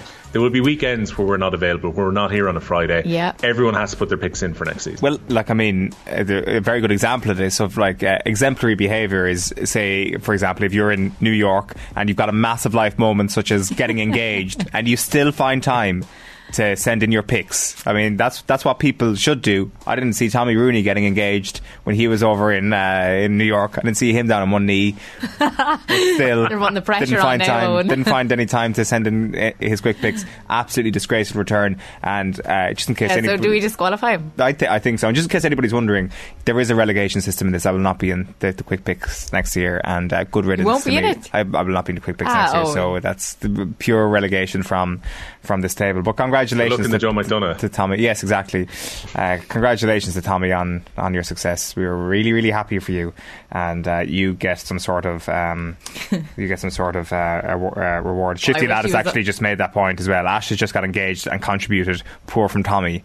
So he's qualified. It's tainted at best. Yeah. I wish he was on this call so much. I think he's getting engaged this weekend. Yeah, he is. No, definitely. Chalk it down. We've all spoiled it. Congratulations in advance. I'm going to need the quick picks and getting engaged. Will, you happy with your results? Yeah, I had an absolutely horrific start. I think the first 3 or 4 weeks I did terribly, but I got all 4 All-Ireland winners correct. So in many ways, who's the real winner when you're able to get the big ones right at the end? I think I'm definitely ruling this as a bit like the Community Shield. Aisling and I have shared this. I'm not accepting Tommy's win. That is my narrative from here. And that means that 3 years in a row I've been at the top of the leaderboard. Let's talk about something that's not quite as important. It is the managerial merry-go-round. How happy are you to be an Offaly person, Will? Yeah, it's unusual, isn't it? The idea was that Offaly were going to have a Kerry man called O'Shea that would be in charge for next year, and it looks like they're now going to have a Kerry man in charge of the footballers and O'Shea in charge of the hurlers. So maybe not quite the initial plan, but it comes around in the end. I would be incredibly excited by the idea of Eamon O'Shea, Liam Sheedy and Johnny Kelly if that management team was to come to pass. I mean, even approaching this and trying to get them involved for next year shows remarkable ambition from a team who are going to be in Division 2A of the Hurling League and are going to be hurling in the Joe McDonagh. Liam Sheedy has been previously linked to the Offaly job between his 2 stints in charge of Tipperary. I'm not sure how hands-on Sheedy would actually be when you talk about managers who've gone back to be successful. Obviously he went back for his second stint with Eamon O'Shea involved in the Tipperary management team, which resulted in All-Ireland glory for them in 2019, and you would have never expected that they could be potentially managing outside the top flight just 4 seasons later. But if they were to come in, and particularly like Eamon O'Shea is a remarkable hurling brain and was seen as a huge part of Tipperary's success, and this is a chance for him now to perhaps step out in a full management role if he was to take over as Offaly manager. I really didn't see this coming. I mean, all credit to Pat Nolan, who broke this story in the Mirror yesterday, so it's his report. And I know that Offaly have been actively searching for a hurling manager with the intention of having them in charge in time for the start of the knockout stages in the Faithful County in a couple of weeks' time, after they made the decision, after a pretty long summer of kind of going back and forth about Michael Fennelly and whether he was going to be in charge for next season, and then eventually pulling the trigger on not giving him a 4th season a couple of weeks ago. The feeling was that maybe they were going back to the drawing board, but it would show remarkable ambition by the county board and by Michael Duignan in particular if they could attract those 2 Tipperary All-Ireland winners to come in and manage the team for next year. And Johnny Kelly, who was part of the coaching team with Michael Fennelly for the last couple of years, and who I really didn't think was going to be involved for 2023, but he would add an element of local knowledge quite aside from his coaching, given that he's managed inside of Offaly, in Tipperary, in Galway, but he has an intimate knowledge of Offaly hurling and has been part of the setup for the last 2 years. So if a new management was to come in, he would be the bridge to the new management, and a very exciting appointment. But I would probably caution any Offaly supporters who are watching or listening to us this morning that we're still in the phase of this being potential rather than reality. Sure, that's a fair point. The ambition, though, is an interesting one. What is the ceiling that O'Shea and Sheedy are looking at and thinking that's an attractive job? Yeah, I mean, the feeling would be that they'd be going into a team who should be competitive for the Joe McDonagh Championship going into next season. They should have been competitive for the Joe McDonagh this season, given that they had a year in Division 1, which by the players and by Michael Fennelly's own admission was very difficult from a physical point of view. Particularly, they shipped a tremendous amount of injuries in Division 1, which just goes to show the difference between playing in Division 2 and playing in the Christy Ring last year, and then going on to play Division 1 hurling and play in the group that they were in, some of the best teams in the country. And then in the Joe McDonagh, they got themselves by hook or by crook after some pretty exciting games and some very questionable defensive performances. We're still in a position going into the last game against Carlow where they could have qualified for the final. Now, I still think if Offaly had reached the final, Antrim were hurling so well at the start of this summer that Antrim would have probably beaten them at Croke Park anyway. But the minimum target should have been to get to the Joe McDonagh final. I think the minimum target for next year, if Sheedy and O'Shea were to come in as a management team, would be to win Division 2A of the league and to win the Joe McDonagh. Again, I think Laois should be the favourites, but that would have to be the target if they were to come in. And look, there's the excitement of a few years away some good Offaly underage players that have been coming through. They got to an All-Ireland minor final this year, which they potentially could have won. It's very difficult to look into the crystal ball and see how many of those players are going to go on to become senior intercounty hurlers, but there's huge hope with at least half a dozen of them that there's massive potential there if it can be, just brought through over the next couple of seasons, particularly with the under-20s. I think a lot of people are hopeful that Leo O'Connor might stay around and be part of the 20s setup as well. And similarly on the football side with Liam Kearns coming in, we saw the job that Liam Kearns did, lads, with Tipperary after their success at Munster and getting to the All-Ireland in 2015, that under-21 team were brought through under Liam Kearns. They got to an All-Ireland semi-final. They won promotion up to Division 2 of the league. That perhaps Liam Kearns can do a similar job as the Offaly football manager. Again, that's one that was not really intended by the county board at the outset of the summer. I think all of the eggs were in the Tomás O'Shea basket, and the second in line, who would have been Declan Kelly, the All-Ireland under-20 winning manager, he was unavailable due to work commitments, also involved with a few teams this summer too, so it wasn't a possibility for him to come in even when Tomás O'Shea's work situation changed around. So I don't think many of us were expecting Liam Kearns to get the position, but I can understand the logic that Offaly have gone with in appointing him. Just one other thing, Will, before we let you go. Davy Fitz going back to Waterford is going to be the headline grabbing news of this week. Is this really, really good news for Waterford?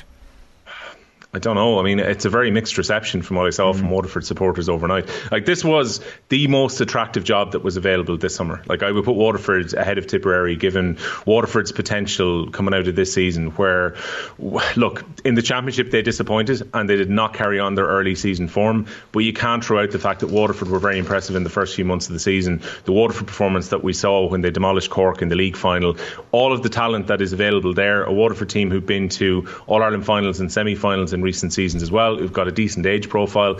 This is a team who are now ready to deliver, and I guess that must be Waterford County Board's thinking of bringing Davy Fitzgerald in. That's like, we will bring in the motivator, the tactician, to maybe give us that extra few percentiles that perhaps we can turn near misses into actual silverware. As you pointed out earlier in the programme, Davy Fitzgerald was the manager the last time they won the Munster Championship. You have to go back over a decade for Waterford actually landing silverware in Munster. That's how long the wait has been. And with that previous group of players who were very talented at the end of the 0-0s as well, he got them to be a consistent top 4 or 5 team within the country during the time that Davy was there. You can't write off the fact that Davy Fitzgerald then goes on to win an All-Ireland Championship with Clare, goes on to get a breakthrough with Wexford in a Leinster Championship in 2019. Like, his record speaks for itself. But then again, you have to take the point that many have made. I think James Skell numerous times in this programme and on the Hurling Pod has made the point that teams generally tend to get a bounce in the first year with Davy Fitzgerald. The second year then becomes a little bit more difficult, and by the third year, usually that effect is waning somewhat. Maybe Waterford are thinking, we cash in on what we have now and try and get Davy to bring us that extra few levels. I can understand some Waterford supporters' concerns, though, about the style of hurling, which was a little bit more freestyle, particularly under Liam Cahill, compared to what Davy Fitzgerald is likely to use when he comes in for next season and over the next 3 seasons. And also, there's always that feeling of when you go back. Like, it's noteworthy for managers who go back and do well, because they tend to be an exception rather than the rule. And you mentioned them earlier with Jack O'Connor and with Liam Sheedy.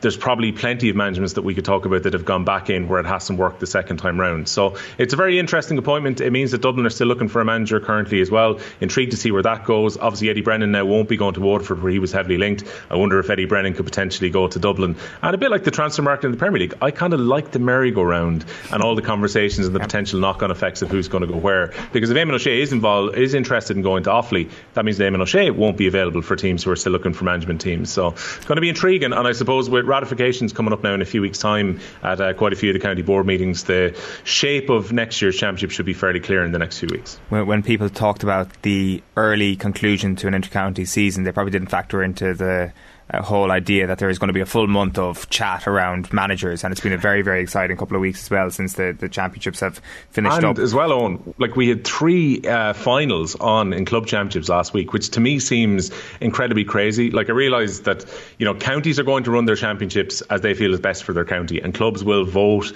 ultimately on the structures within their counties as well. But I thought it was remarkable that you had actual club championships finishing up last week, and in some ways maybe that's put a little bit of pressure onto some of the teams who are looking to get managements campaigns in place, because particularly if you're going for an external management, the fact that the campaigns have started a little bit earlier this time round means that realistically you have to have a manager in place to look at as much of your local championship as you possibly can. For sure. Will, Aisling, congratulations on your second place finish in this year's Quick Picks. Tommy is the winner. I finished last, and second last, of course, we should mention, is Adrian Barry, and there's been plenty of comments coming in about his whereabouts. Robert Lynch has been like, has Adrian, who's your daddy Barry, been given the boot or what? Greg Caffrey says, you're all great, but where is Adrian? And Richard Redball says he's been crushed by a wheel of cheese. Well, I assume he went from a direct celebration from the Tailteann Cup final where Westmeath beat Cavan into Mullingar hosting the Fleadh, and as a result Adrian Barry has just been, you know, enjoying probably the best month or so in Westmeath's history, and that's actually where he's been. Yeah, he is sandwiched between a massive wheel of cheese and a footbath in Mullingar right now, and we look forward to welcoming him back here to Friday's OTB AM next week. Chat to you then. I absolutely adore them lads. I have unbelievable time for them, but they're a great bunch, but it's not acceptable. It's 5-9. Now, Off the Ball is going back to Vicar Street in association with Cabri FC, and we've got a massive roadshow coming your way on August 17th. Michael Owen, Ian Wright, Emma Byrne and Karen Carney are going to be amongst the guests, and there should be some great stories in the night as four legends of the game reminisce about their careers and talk about this season as well. This is an exclusive off-air event, and tickets are limited, so don't delay. Go to otbsports.com/events, and a reminder that ticket proceeds will go towards supporting Irish women's grassroots football. T's and C's apply. We shall see you on the night. Right, we are doing our top 10, we're doing Aisling's top 10 GAA moments of the summer, because there is a heavy dollop of bias which we'll get to in just a moment over the course of these top 10, but you've been on the road obviously for Off the Ball over the last few months. What inspired you to do this, or what's making up this list? What's informing the criteria for this? Yeah, so it's top 10 reporting moments for myself. So just for people that are wondering, it mightn't be the best game of football or hurling or camogie that we've seen. It might be more personal to me in terms of... the best Meath moments. Yeah. Did you say Meath moments? Meath moments, yeah. Okay, no, not at all. You'll see there's a surprise in there. Okay. Yeah, so maybe the best interviews, the best players that I got access to, managers, sort of all that type of thing, as well as the games do feature in it too, but yeah, it won't be always on the best display or the best result. It might be more behind the scenes of reporting. Sounds good. Right, we'll start at number 10. Yes, number 10 are the Kilkenny, the All-Ireland Senior Camogie Champions. For me, I picked Kilkenny as number 10 because I feel that they have a great story this year. They'd lost a lot of girls, almost rode off at the start of the year because they had lost so many of their experienced players due to travelling, injuries, retirements, and they went on and won the All-Ireland. They're a real likeable bunch. The likes of their manager Brian Dowling, such a passionate hurling camogie man, and you know he spoke to me a few times after the games, and the way he speaks about the girls, and that he was sitting up in the stands watching them lose All-Irelands, and you know he watched on and said, you know, actually I want to go in there and I want to make a difference. And yeah, it's just a really great story, and yeah, they're a brilliant team. Brilliant final against Cork. And yeah, they were number 10 on my list because I think they're very worthy champions. Absolutely, and that whole managerial ticket and some of the stuff they've had to go through this year as well has just been a brilliant element to that story as well, that just to see them get over the line in the end and to see them get some joy at the end of a tough year for a lot of them was fantastic. So that's number 10. Number 9 is an interesting one. Yeah, number 9 is interviewing Pádraig Joyce throughout the year. For me, it's probably more of a personal one. He was definitely... If I had two people that I looked up to in football, it would have been him and Ciara MacDonald from Mayo. So getting to interview Pádraig Joyce was one of those moments as a reporter, which you're shaking. You know, you're going up with your mic shaking. I don't know if you've had these moments, Owen, but definitely he was one of them for me. And I ended up telling him that when I met him at the press event ahead of the All-Ireland final. You're probably not meant to do these things as a reporter. But I did. And yeah, he's been such a lovely man to deal with. And even at the press event, you know, he gives me so much time every time that I went to speak to him. And even at the All-Ireland final, I actually missed the chance to interview him after the game. He just lost to Kerry, you know, a few questionable decisions as well in the game. I'm sure you'll agree, Owen. And so I'd missed the chance. I was actually interviewing Jack at that time, Jack O'Connor, and he walked by and I thought, oh no, there's my chance gone.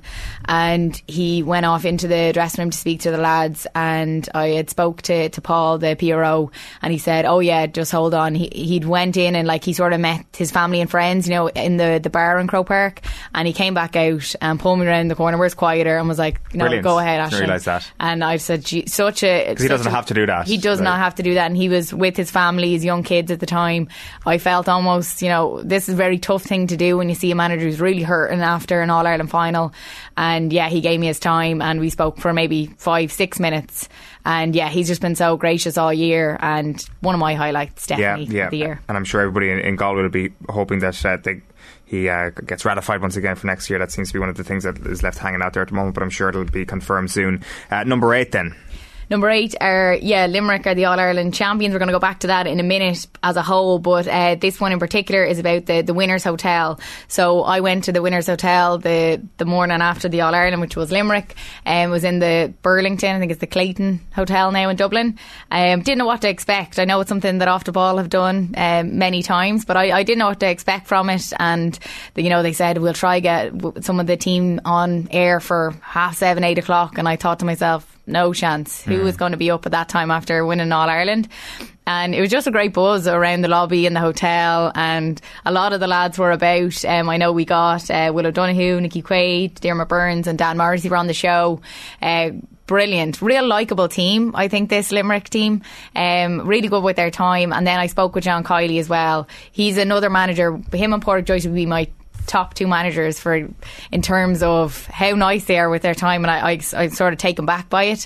John Kiley, like, it's no surprise the Limerick team are so likeable when they have a leader like him. Like, he's such a great manager, and he speaks about the players first and foremost, about them as people. And he talked to me about wanting to get them jobs and looking after them and all of that side of things. And then we talk about the hurling, and yeah, he's just a lovely man. I spoke to him outside the hotel that morning, and it's probably an interview that I really enjoy doing. And I've watched back. I don't like to sometimes watch back some of the interviews I do, but I really enjoy listening to John, because he's mesmerised as he speaks about hurling and how he does it and what the players mean. And yeah, just meeting him and all the lads that morning was a great reporting moment. Brilliant. Number 7 then is one of the controversial moments of the summer. Yes, Brian Cody on the handshake with Henry Shefflin. There was 2 handshakes. This one in particular was the Leinster final, when Kilkenny came out on top that day, and we were all watching on. Would they shake hands? Would they not? And they did in the end, when Henry Shefflin beelined over towards Brian Cody. It didn't look like Brian was heading his direction at that point.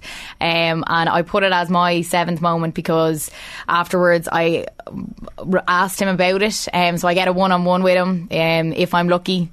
And it's just in the media area beside the dressing rooms. And yeah, I just managed to grab him and I just went for it. And yeah, sometimes as a reporter it can be hard to ask those type of questions. Yes, it's the job, you have to do it. Some people were saying, leave it there, you don't need to be asking those type of things.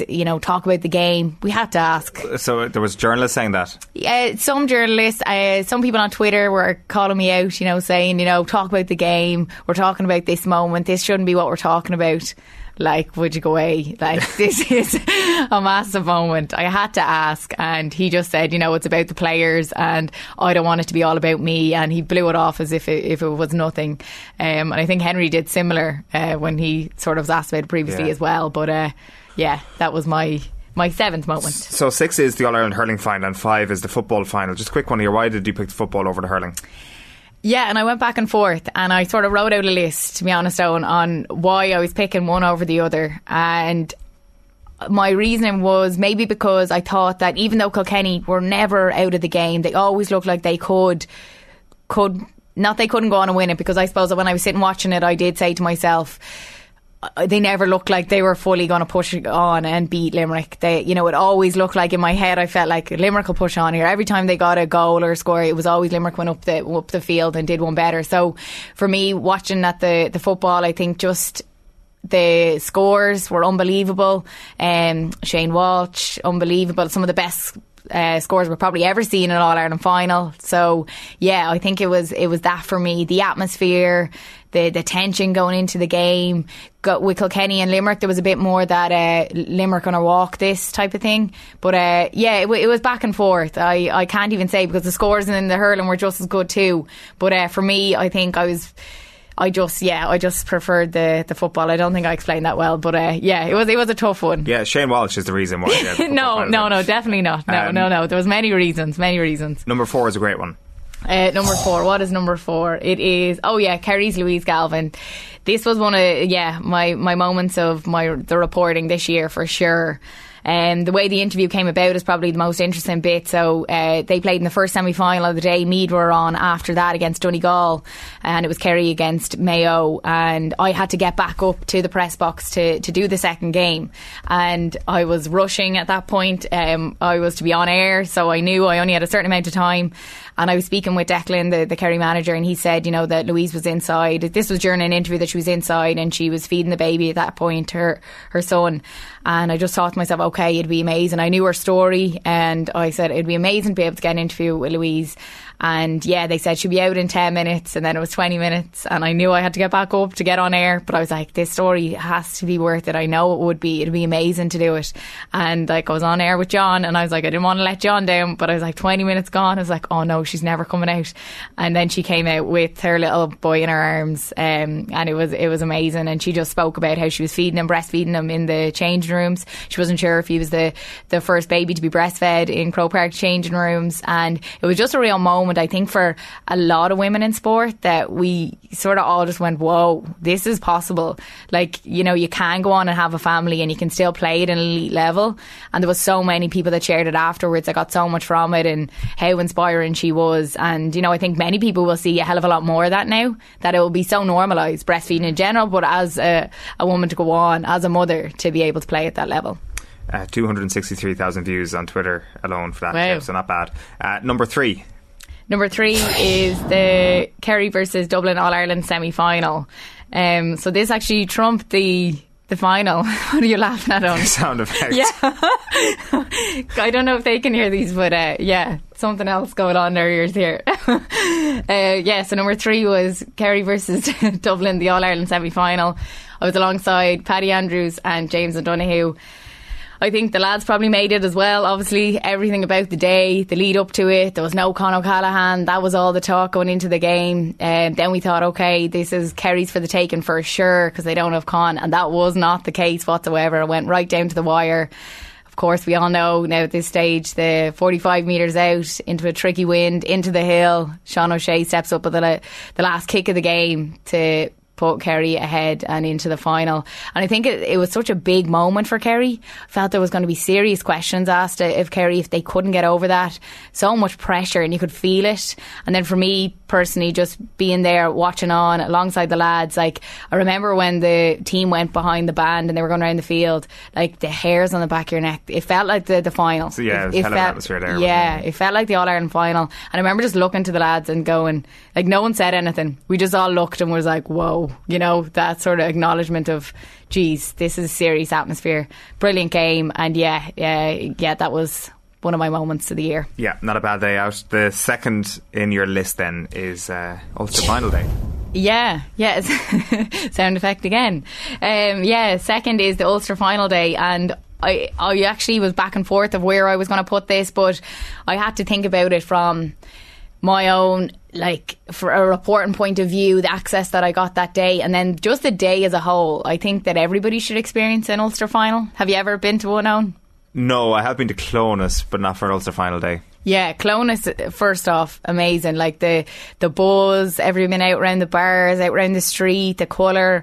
Then you go down towards the stadium, and just the colour from Derry. Obviously, first time in 24 years that they won the title. It was scenes. That is the only way of describing it. Absolute scenes. And it reminded me of years ago when you seen All-Ireland finals in Croke Park and everybody was allowed on the pitch and you'd invade the pitch and all the flags and all the colour, that was what it was like for this Ulster final. The game itself, I know a lot of people have different opinions on it. You know, a lot of people said it wasn't the best game of football and all of that, but for me being there, I was on the edge of my seat the whole way through. Went to extra time that day and it was just 2 points in the end that Derry got over the line.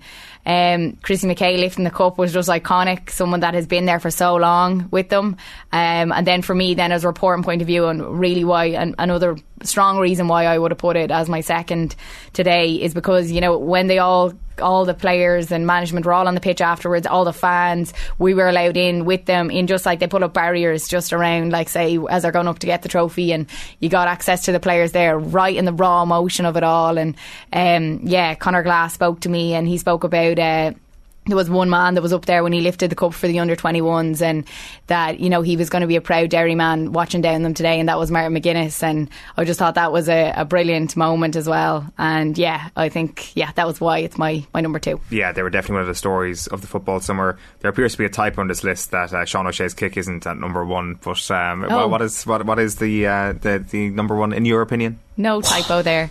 Yes, absolutely. So it's me doing back-to-back All-Ireland senior titles. It was incredible to see them do it. I think obviously I'm from Meath. I'm maybe could be a little bit biased, but I think a lot of people will agree that this is one of the best sporting stories that we will hear in GA. I really do believe that, men or women. It's incredible what they have done. They started out with this crop of players really coming together in 2017. A few tough years. They really regrouped and built on their success, and going from losing 2 intermediate All-Ireland finals to finally getting over the line, winning that intermediate final, then to push on and back it up at senior level and to win Division 3, Division 2, Division 1 as well is just incredible. And it's been brilliant to watch, and I think they've really put women's football on the map as well. Like, I know it was in recent years we're hearing a hell of a lot more about it, and you know, that's brilliant to see. But you know, there's people saying to me, no matter where I go and I say I'm from Meath, they say, geez, the women are some team. Joy to watch, the type of football they play. You know, and of course I mentioned Emma Duggan, Vicky Wall, Emma Troy, like unbelievable players as well. So exciting. You don't know what they're going to do. You know, every game goes right to the wire, and they put on their best performance in that All-Ireland final. They backed up why they were champions last year. It was absolutely no fluke, and I think it was something that the women's game really needed. I think we talked about it maybe when they won the first senior title last year, that, you know, the finals previous to that maybe hadn't reached the expectation that we wanted them to, and there was so many people tuned in, 50,000 people tuned in, and you're like, oh, you wanted that big final, big performance. And I think in the last 2 finals they've been unbelievable performances, really exciting. And Meath have been a massive story, not only because I'm from Meath, but I think just in sport as a whole, what they've done is so inspirational. No matter what you do, whether it's in sport or not, they'll inspire you. Yeah, for sure. It's been incredible, and just a level of emotion as well this year as well, which kind of brought it a level above. Great list, Aisling. Thanks very much. Not bitter at all about Shawnee not being on top, but I think you made a pretty good case for me there, to say the least. OTB AM is brought to you live each morning by Gillette Labs for an effortless finish to your day. On OTB Sports Radio today from 11:30 we've got the football kick-off with Ger Cullum and David Connolly. Ronnie Delaney is OTB goal from 1. Mount Rushmore is Cavan from 3. Team 33 League of Ireland legend Liam Coyle from 4. And then Catherine Switzer is your OTB goal from 6. You can follow Off the Ball across all our social channels, subscribe to YouTube, and be sure to download the OTB Sports app as well. Now, ahead of our Cadbury FC Roadshow on August 17th, we're going to be deciding on the top 5 most influential Irish players in both the men's and women's game. A reminder that tickets for the show in Vicar Street are on sale now, and ticket proceeds will go towards supporting Irish women's grassroots football. See otbsports.com/events for T's and C's and more. We shall see you on the night, and after this break it's time for the crappy quiz. Chris Waddle. Oh, you're kidding me. September. Kyle Lafferty. Are you joking me? Is that right? I know, it's not right. Anybody else? Leash, was it? Like, that is one of the most stupid questions. Darius Vassell? Seriously, you all need to just stay quiet. This is getting really annoying doing this quiz. What is going on here?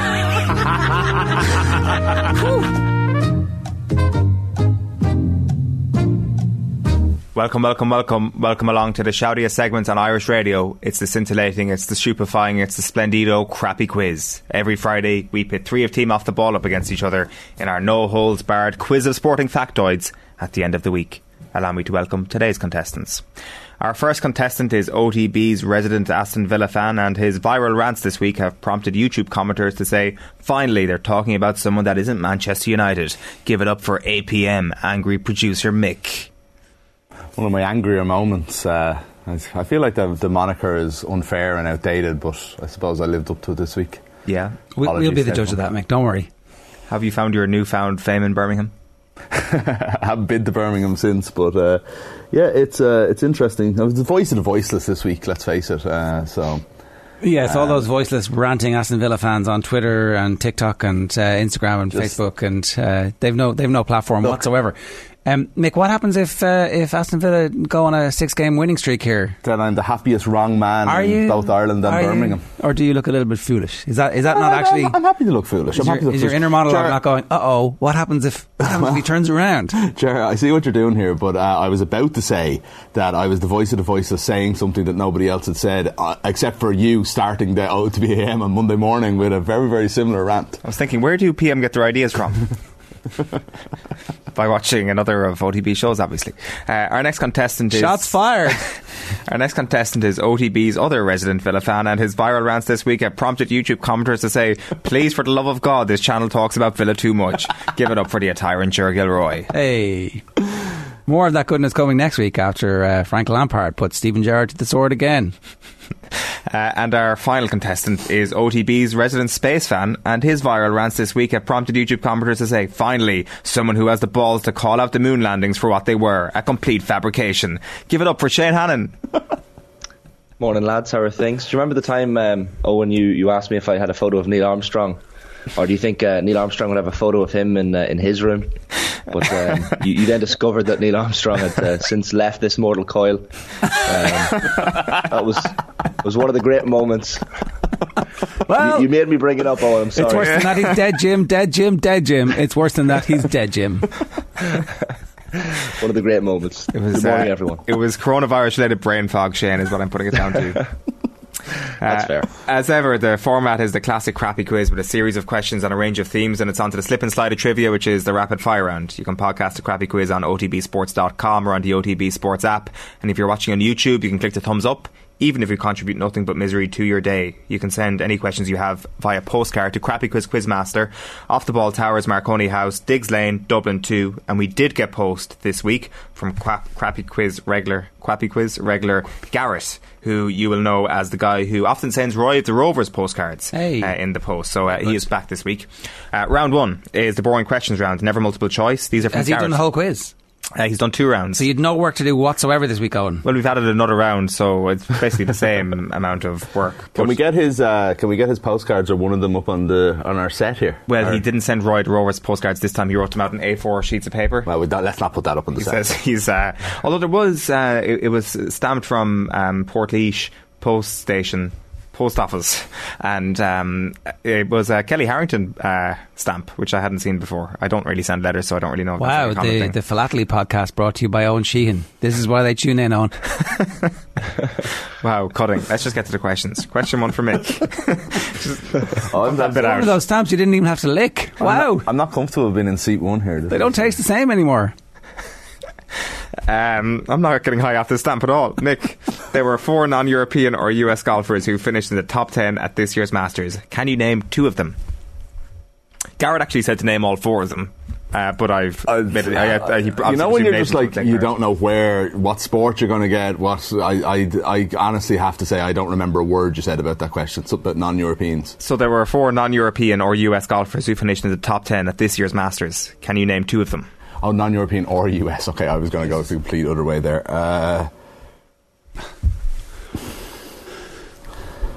The Masters feels like it was 20 years ago. I don't even know who won it. Oh, stop filling for time.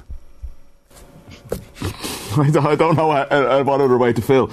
I will say Tony Finau and American Tony Finau. Oh, is he not American? Is he not? He is. No, he's American. Oh yeah, you said non-American. Non-European. No, for some reason I just could not grasp that question. Famous Australian Cameron Smith is one of them. Oh, yeah. Corey Connors, Sung Jae Im, and Charles Schwartzel were the 4 options. Ger. Which Republic of Ireland international was named on the PFA Top Flight Team of the Season in 88-89, 1991 and 91-92? Paul McGrath. No. Ooh. What's the question? Andy Townsend. Oh, bollocks. The Ireland international who was named in the PFA Top Flight of the Season. Wow, I wouldn't have got him. 89, I would have more predicted. That's interesting, isn't it? Yeah, I would have guessed Paul McGrath as well. Well, Norwich years, was it? Actually. Yeah, Norwich and Chelsea. Shane. In only 1 year this century did the All-Ireland football runners-up fail to get more than one All-Star award. What is the year in question? The runners-up. Who would be the worst runners-up we've had? In what time frame? This century. All right. This century. Yeah, so they've all got 2 or more All-Stars for their troubles, except for 1 year. I'm going to go... Meath 01. No, it was Cork in 07. Cork 07. Oh, Mick actually knew it. Graham Canty was their sole recipient.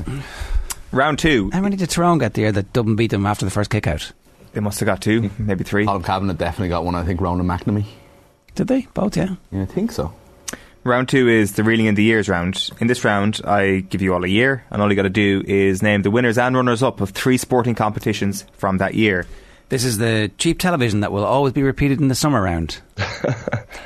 Nick, your year is 2012. Can you give me the champions and runners-up of the Ulster Football Championship, the Leinster Hurling Championship, and men's soccer at the Olympic Games?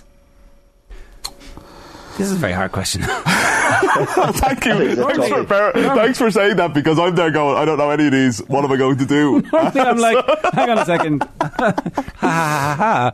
But now I'm just intimidated. Okay, Ulster, Donegal. Yeah. Won it, did they? They did. And beat Monaghan? No, they beat Down. Leinster Hurling Championship. Galway beat Kilkenny. Yes, there you go. Just came to me. Jesus. And then men's soccer at the Olympic Games.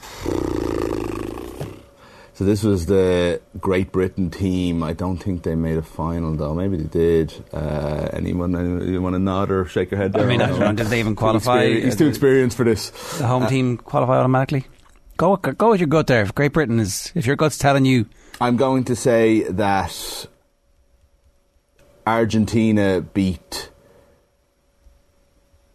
Great Britain. They didn't. It was Mexico who beat Brazil in that final. Always go with Brazil. Yeah. Jerry, your question is based on last year, 2021.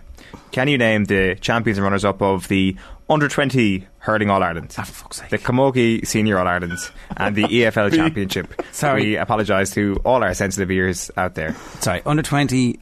What? Hurling or football? Hurling All-Ireland, the Camogie Senior All-Irelands, and the EFL Championship. What year is this? The EFL Championship. So there's only one winner? The championship. No, there's a second place team in... First and second. So the winners of the championship in 2021. So the under-20 hurling champions were Cork. They were. Who did Cork beat in the final? This could be a trick question. The Camogie was... Galway beat... Yeah. Did they beat Cork or Kilkenny in the final? Did Cork lose back-to-back? I'm going to go Kilkenny. No, they beat Cork. The EFL champions. So the previous this year it was Fulham and Bournemouth, and the previous year it would have been so who just came up? Everybody stayed up, did they? Tick tock. Gonna go push you for an answer here. I'm gonna go the other what are they? You can't do that. That's unfair. That is unfair. So in the under-20 hurling final, the answer is not Burr. Cork beat Burr never didn't qualify for the Premier League. Did Cork beat Tipperary in the final? No, they beat Galway, so that's gone. So I need 2 teams for the championship. They also beat Dublin a week later. That was in the 2020 final. Oh yes, I forgot about that. So that's what that 2 teams in the championship.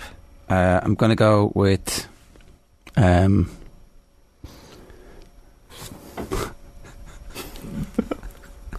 Come on, name 2 football teams, Ger, for God's sake. Come on. Bournemouth.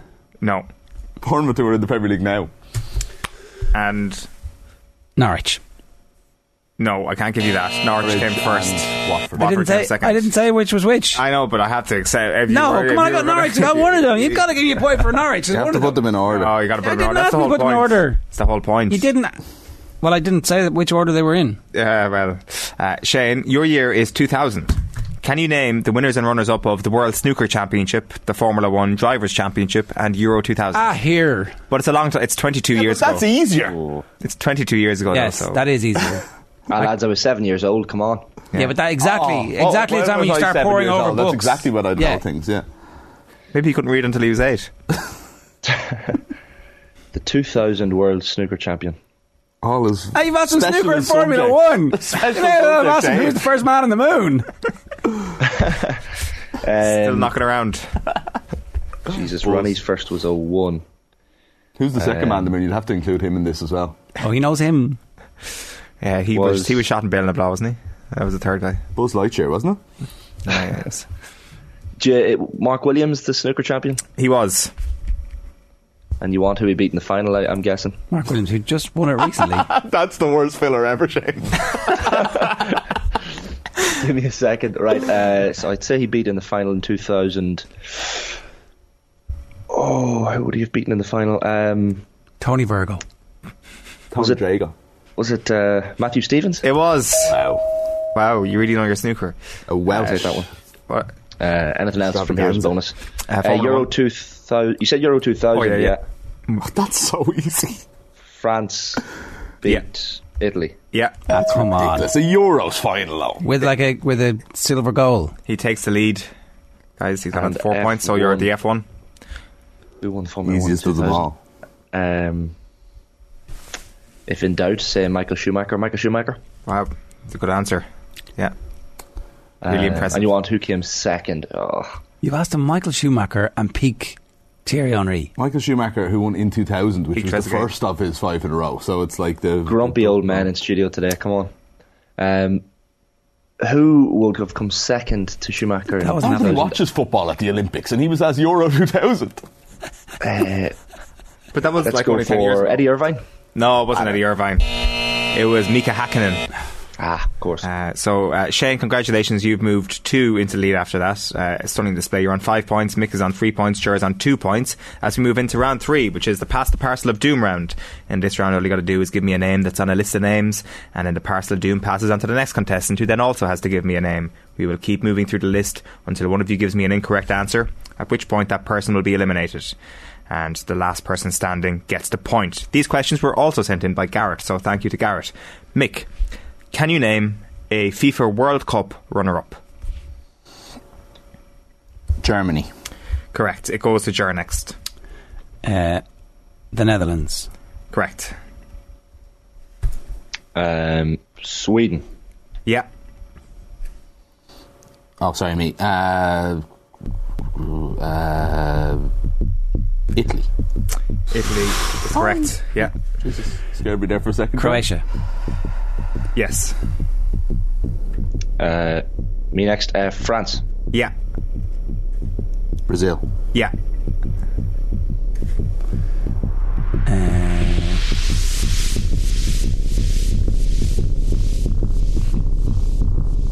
Uruguay.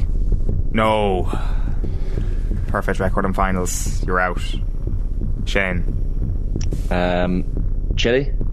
No, you're out. Mick gets the point. Argentina was the obvious one that was missing. Czechoslovakia and Hungary were the other 2.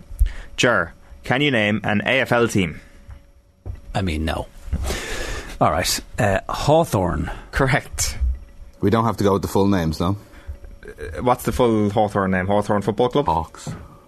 That's... I think Hawthorn is fine. They're probably called No, we're not going with full names. I don't have full full names in front of me. Okay. I mean, that is just a little bit showy from Mick. I think he should be deducted a point for... Who's next? Who's next? Sorry, it's Shane next. Geelong. Yeah, correct. Collingwood, yeah. Magpies. What's me next? Sorry. Oh, it's Ger. Ger, yeah. Canberra. No, Canberra does not exist in the AFL sphere, at least, as he spills his coffee everywhere. Nick. Oh my god. The That's Western. Shane. Sorry. Sydney Swans. Yeah. The Western Bulldogs. Yeah, that's correct. We're doing well here now. Adelaide Crows.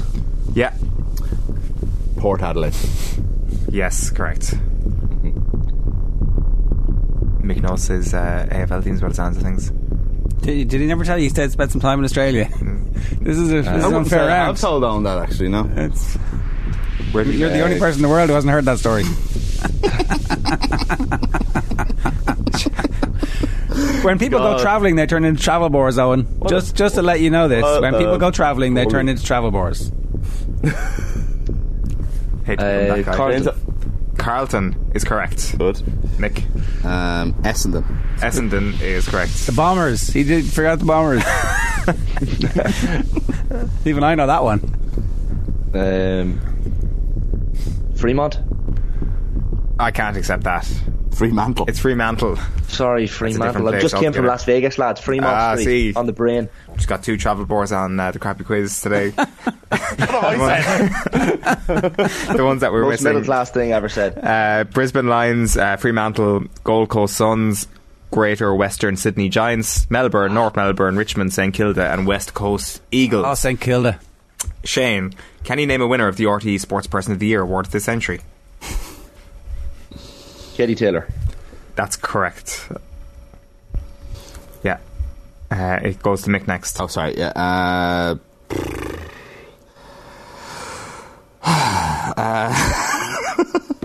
Kelly Harrington. No. No, she's never won it. You're out. Why didn't she win it? Sonia O'Sullivan. Sonia O'Sullivan is correct. Why did Kelly Harrington not win? Who won that year? Golden year. Tell for me when Irish it comes sport, up. obviously. Tell me when it comes up. Shane. Oh, he's frozen. Shane's actually frozen. Okay, Ger gets the point. That's it. If you don't come back in 5 seconds, I get Shane, back your point in is for done. Shane? 5, No. 4. I'll represent him. You've had a wrong answer. 3. But I'll represent Shane. No. 2, 1. You're done. Excellent. Shane Hannon has gone. He's got blank. I'll, Look at him. I'll take all his points. Ger gets a point, so it's 5-5-3 Sonia O'Sullivan.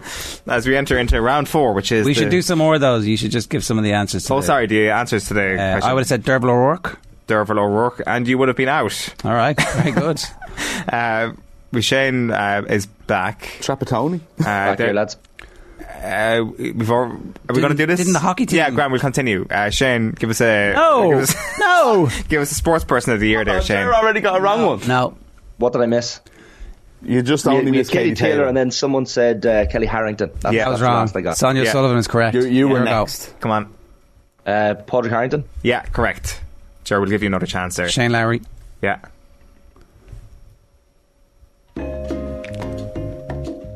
You're gone again, are you? Come on. No, I got it. Oh, it's me. Robbie Keane. There's only 2 of you left, sorry.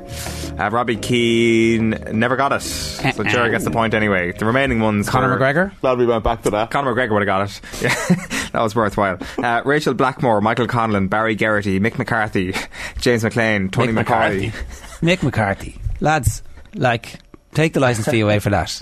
Graham McDowell, Conor McGregor. What Rory year did Mick McIlroy. McCarthy get it? Oh, Blackmore won it at the Olympic in the 02. Harrington year. Yeah. Brian O'Driscoll, Ronan O'Gara, Sean O'Halpine, Johnny Sexton, and Henry Shefflin were the remaining names. Round 4 is the shirt numbers round. Another new and innovative idea from producer Cullum. He wants me in this round to ask you questions about numbers in football shirts and things like that. You're Mick, very committed to this round, Owen. question 4 for you. LeBron James is known for wearing the number 23 jersey, and what other number? Currently his number for the Los Angeles Lakers. Oh, well, he did wear another... I don't know if this is the same answer, but he won titles with Miami wearing number 6. Is that your answer? I don't know if that's his current number for the Lakers or not, but you're saying he's associated with 2 numbers. Yeah, he is. 6. 6 is correct, yeah. You kind of coached the witness there. I know. You nodded your head straight away. Went, yeah, that's it, Mick. Give me number 6 Yeah. jersey just got retired by the NBA for Bill Russell. So does LeBron get to keep wearing it? good point actually. I don't know, maybe it's a legacy. He gets to wear it until retired. It can be grandfathered out. Ger, what number jersey was Peter Canavan wearing when he scored that goal against Kerry in the 2005 All-Ireland?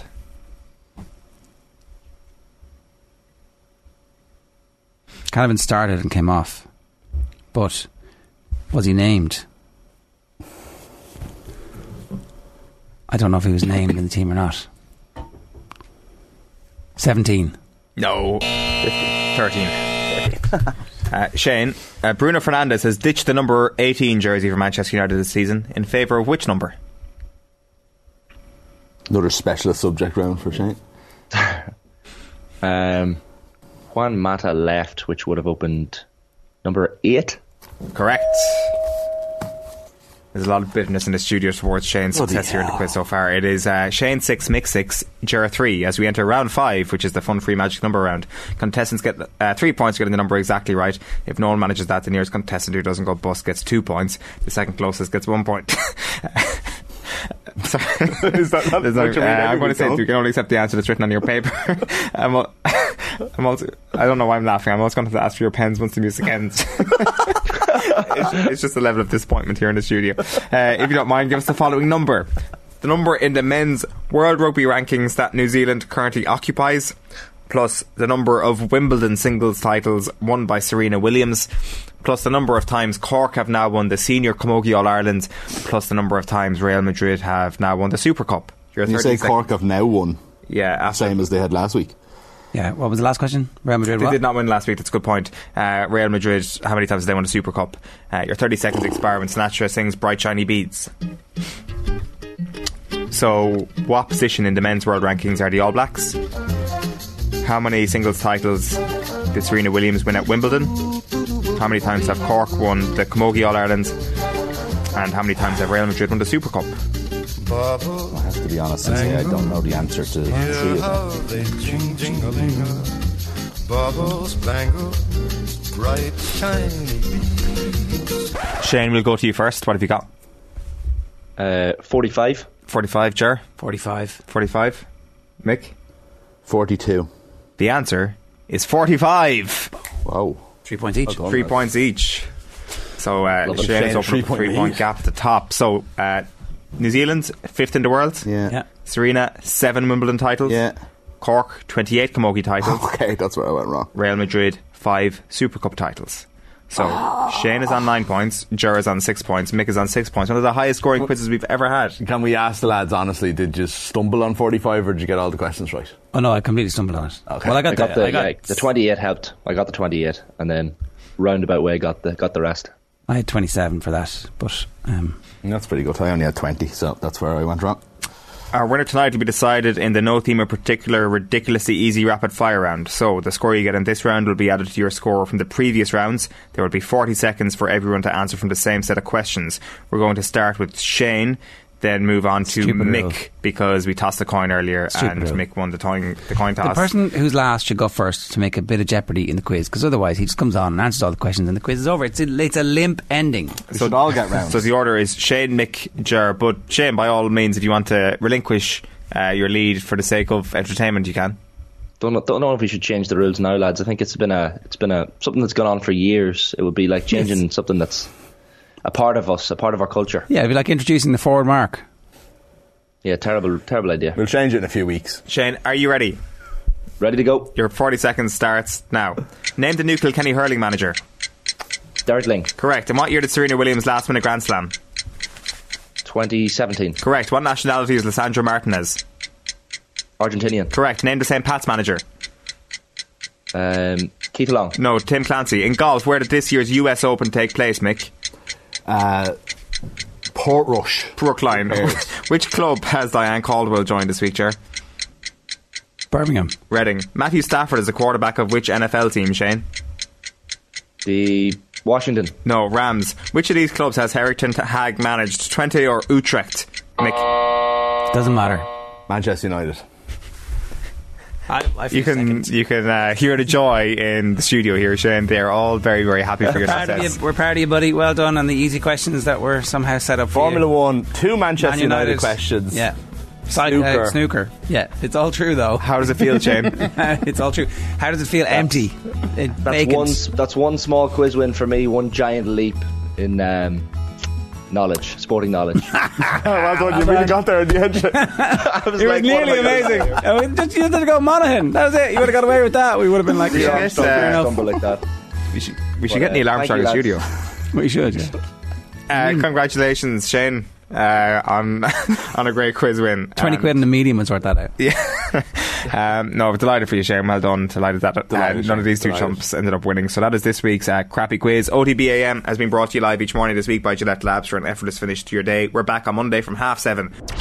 OTB AM with Gillette. Get into your flow with the new Gillette Labs Razor with exfoliating bar.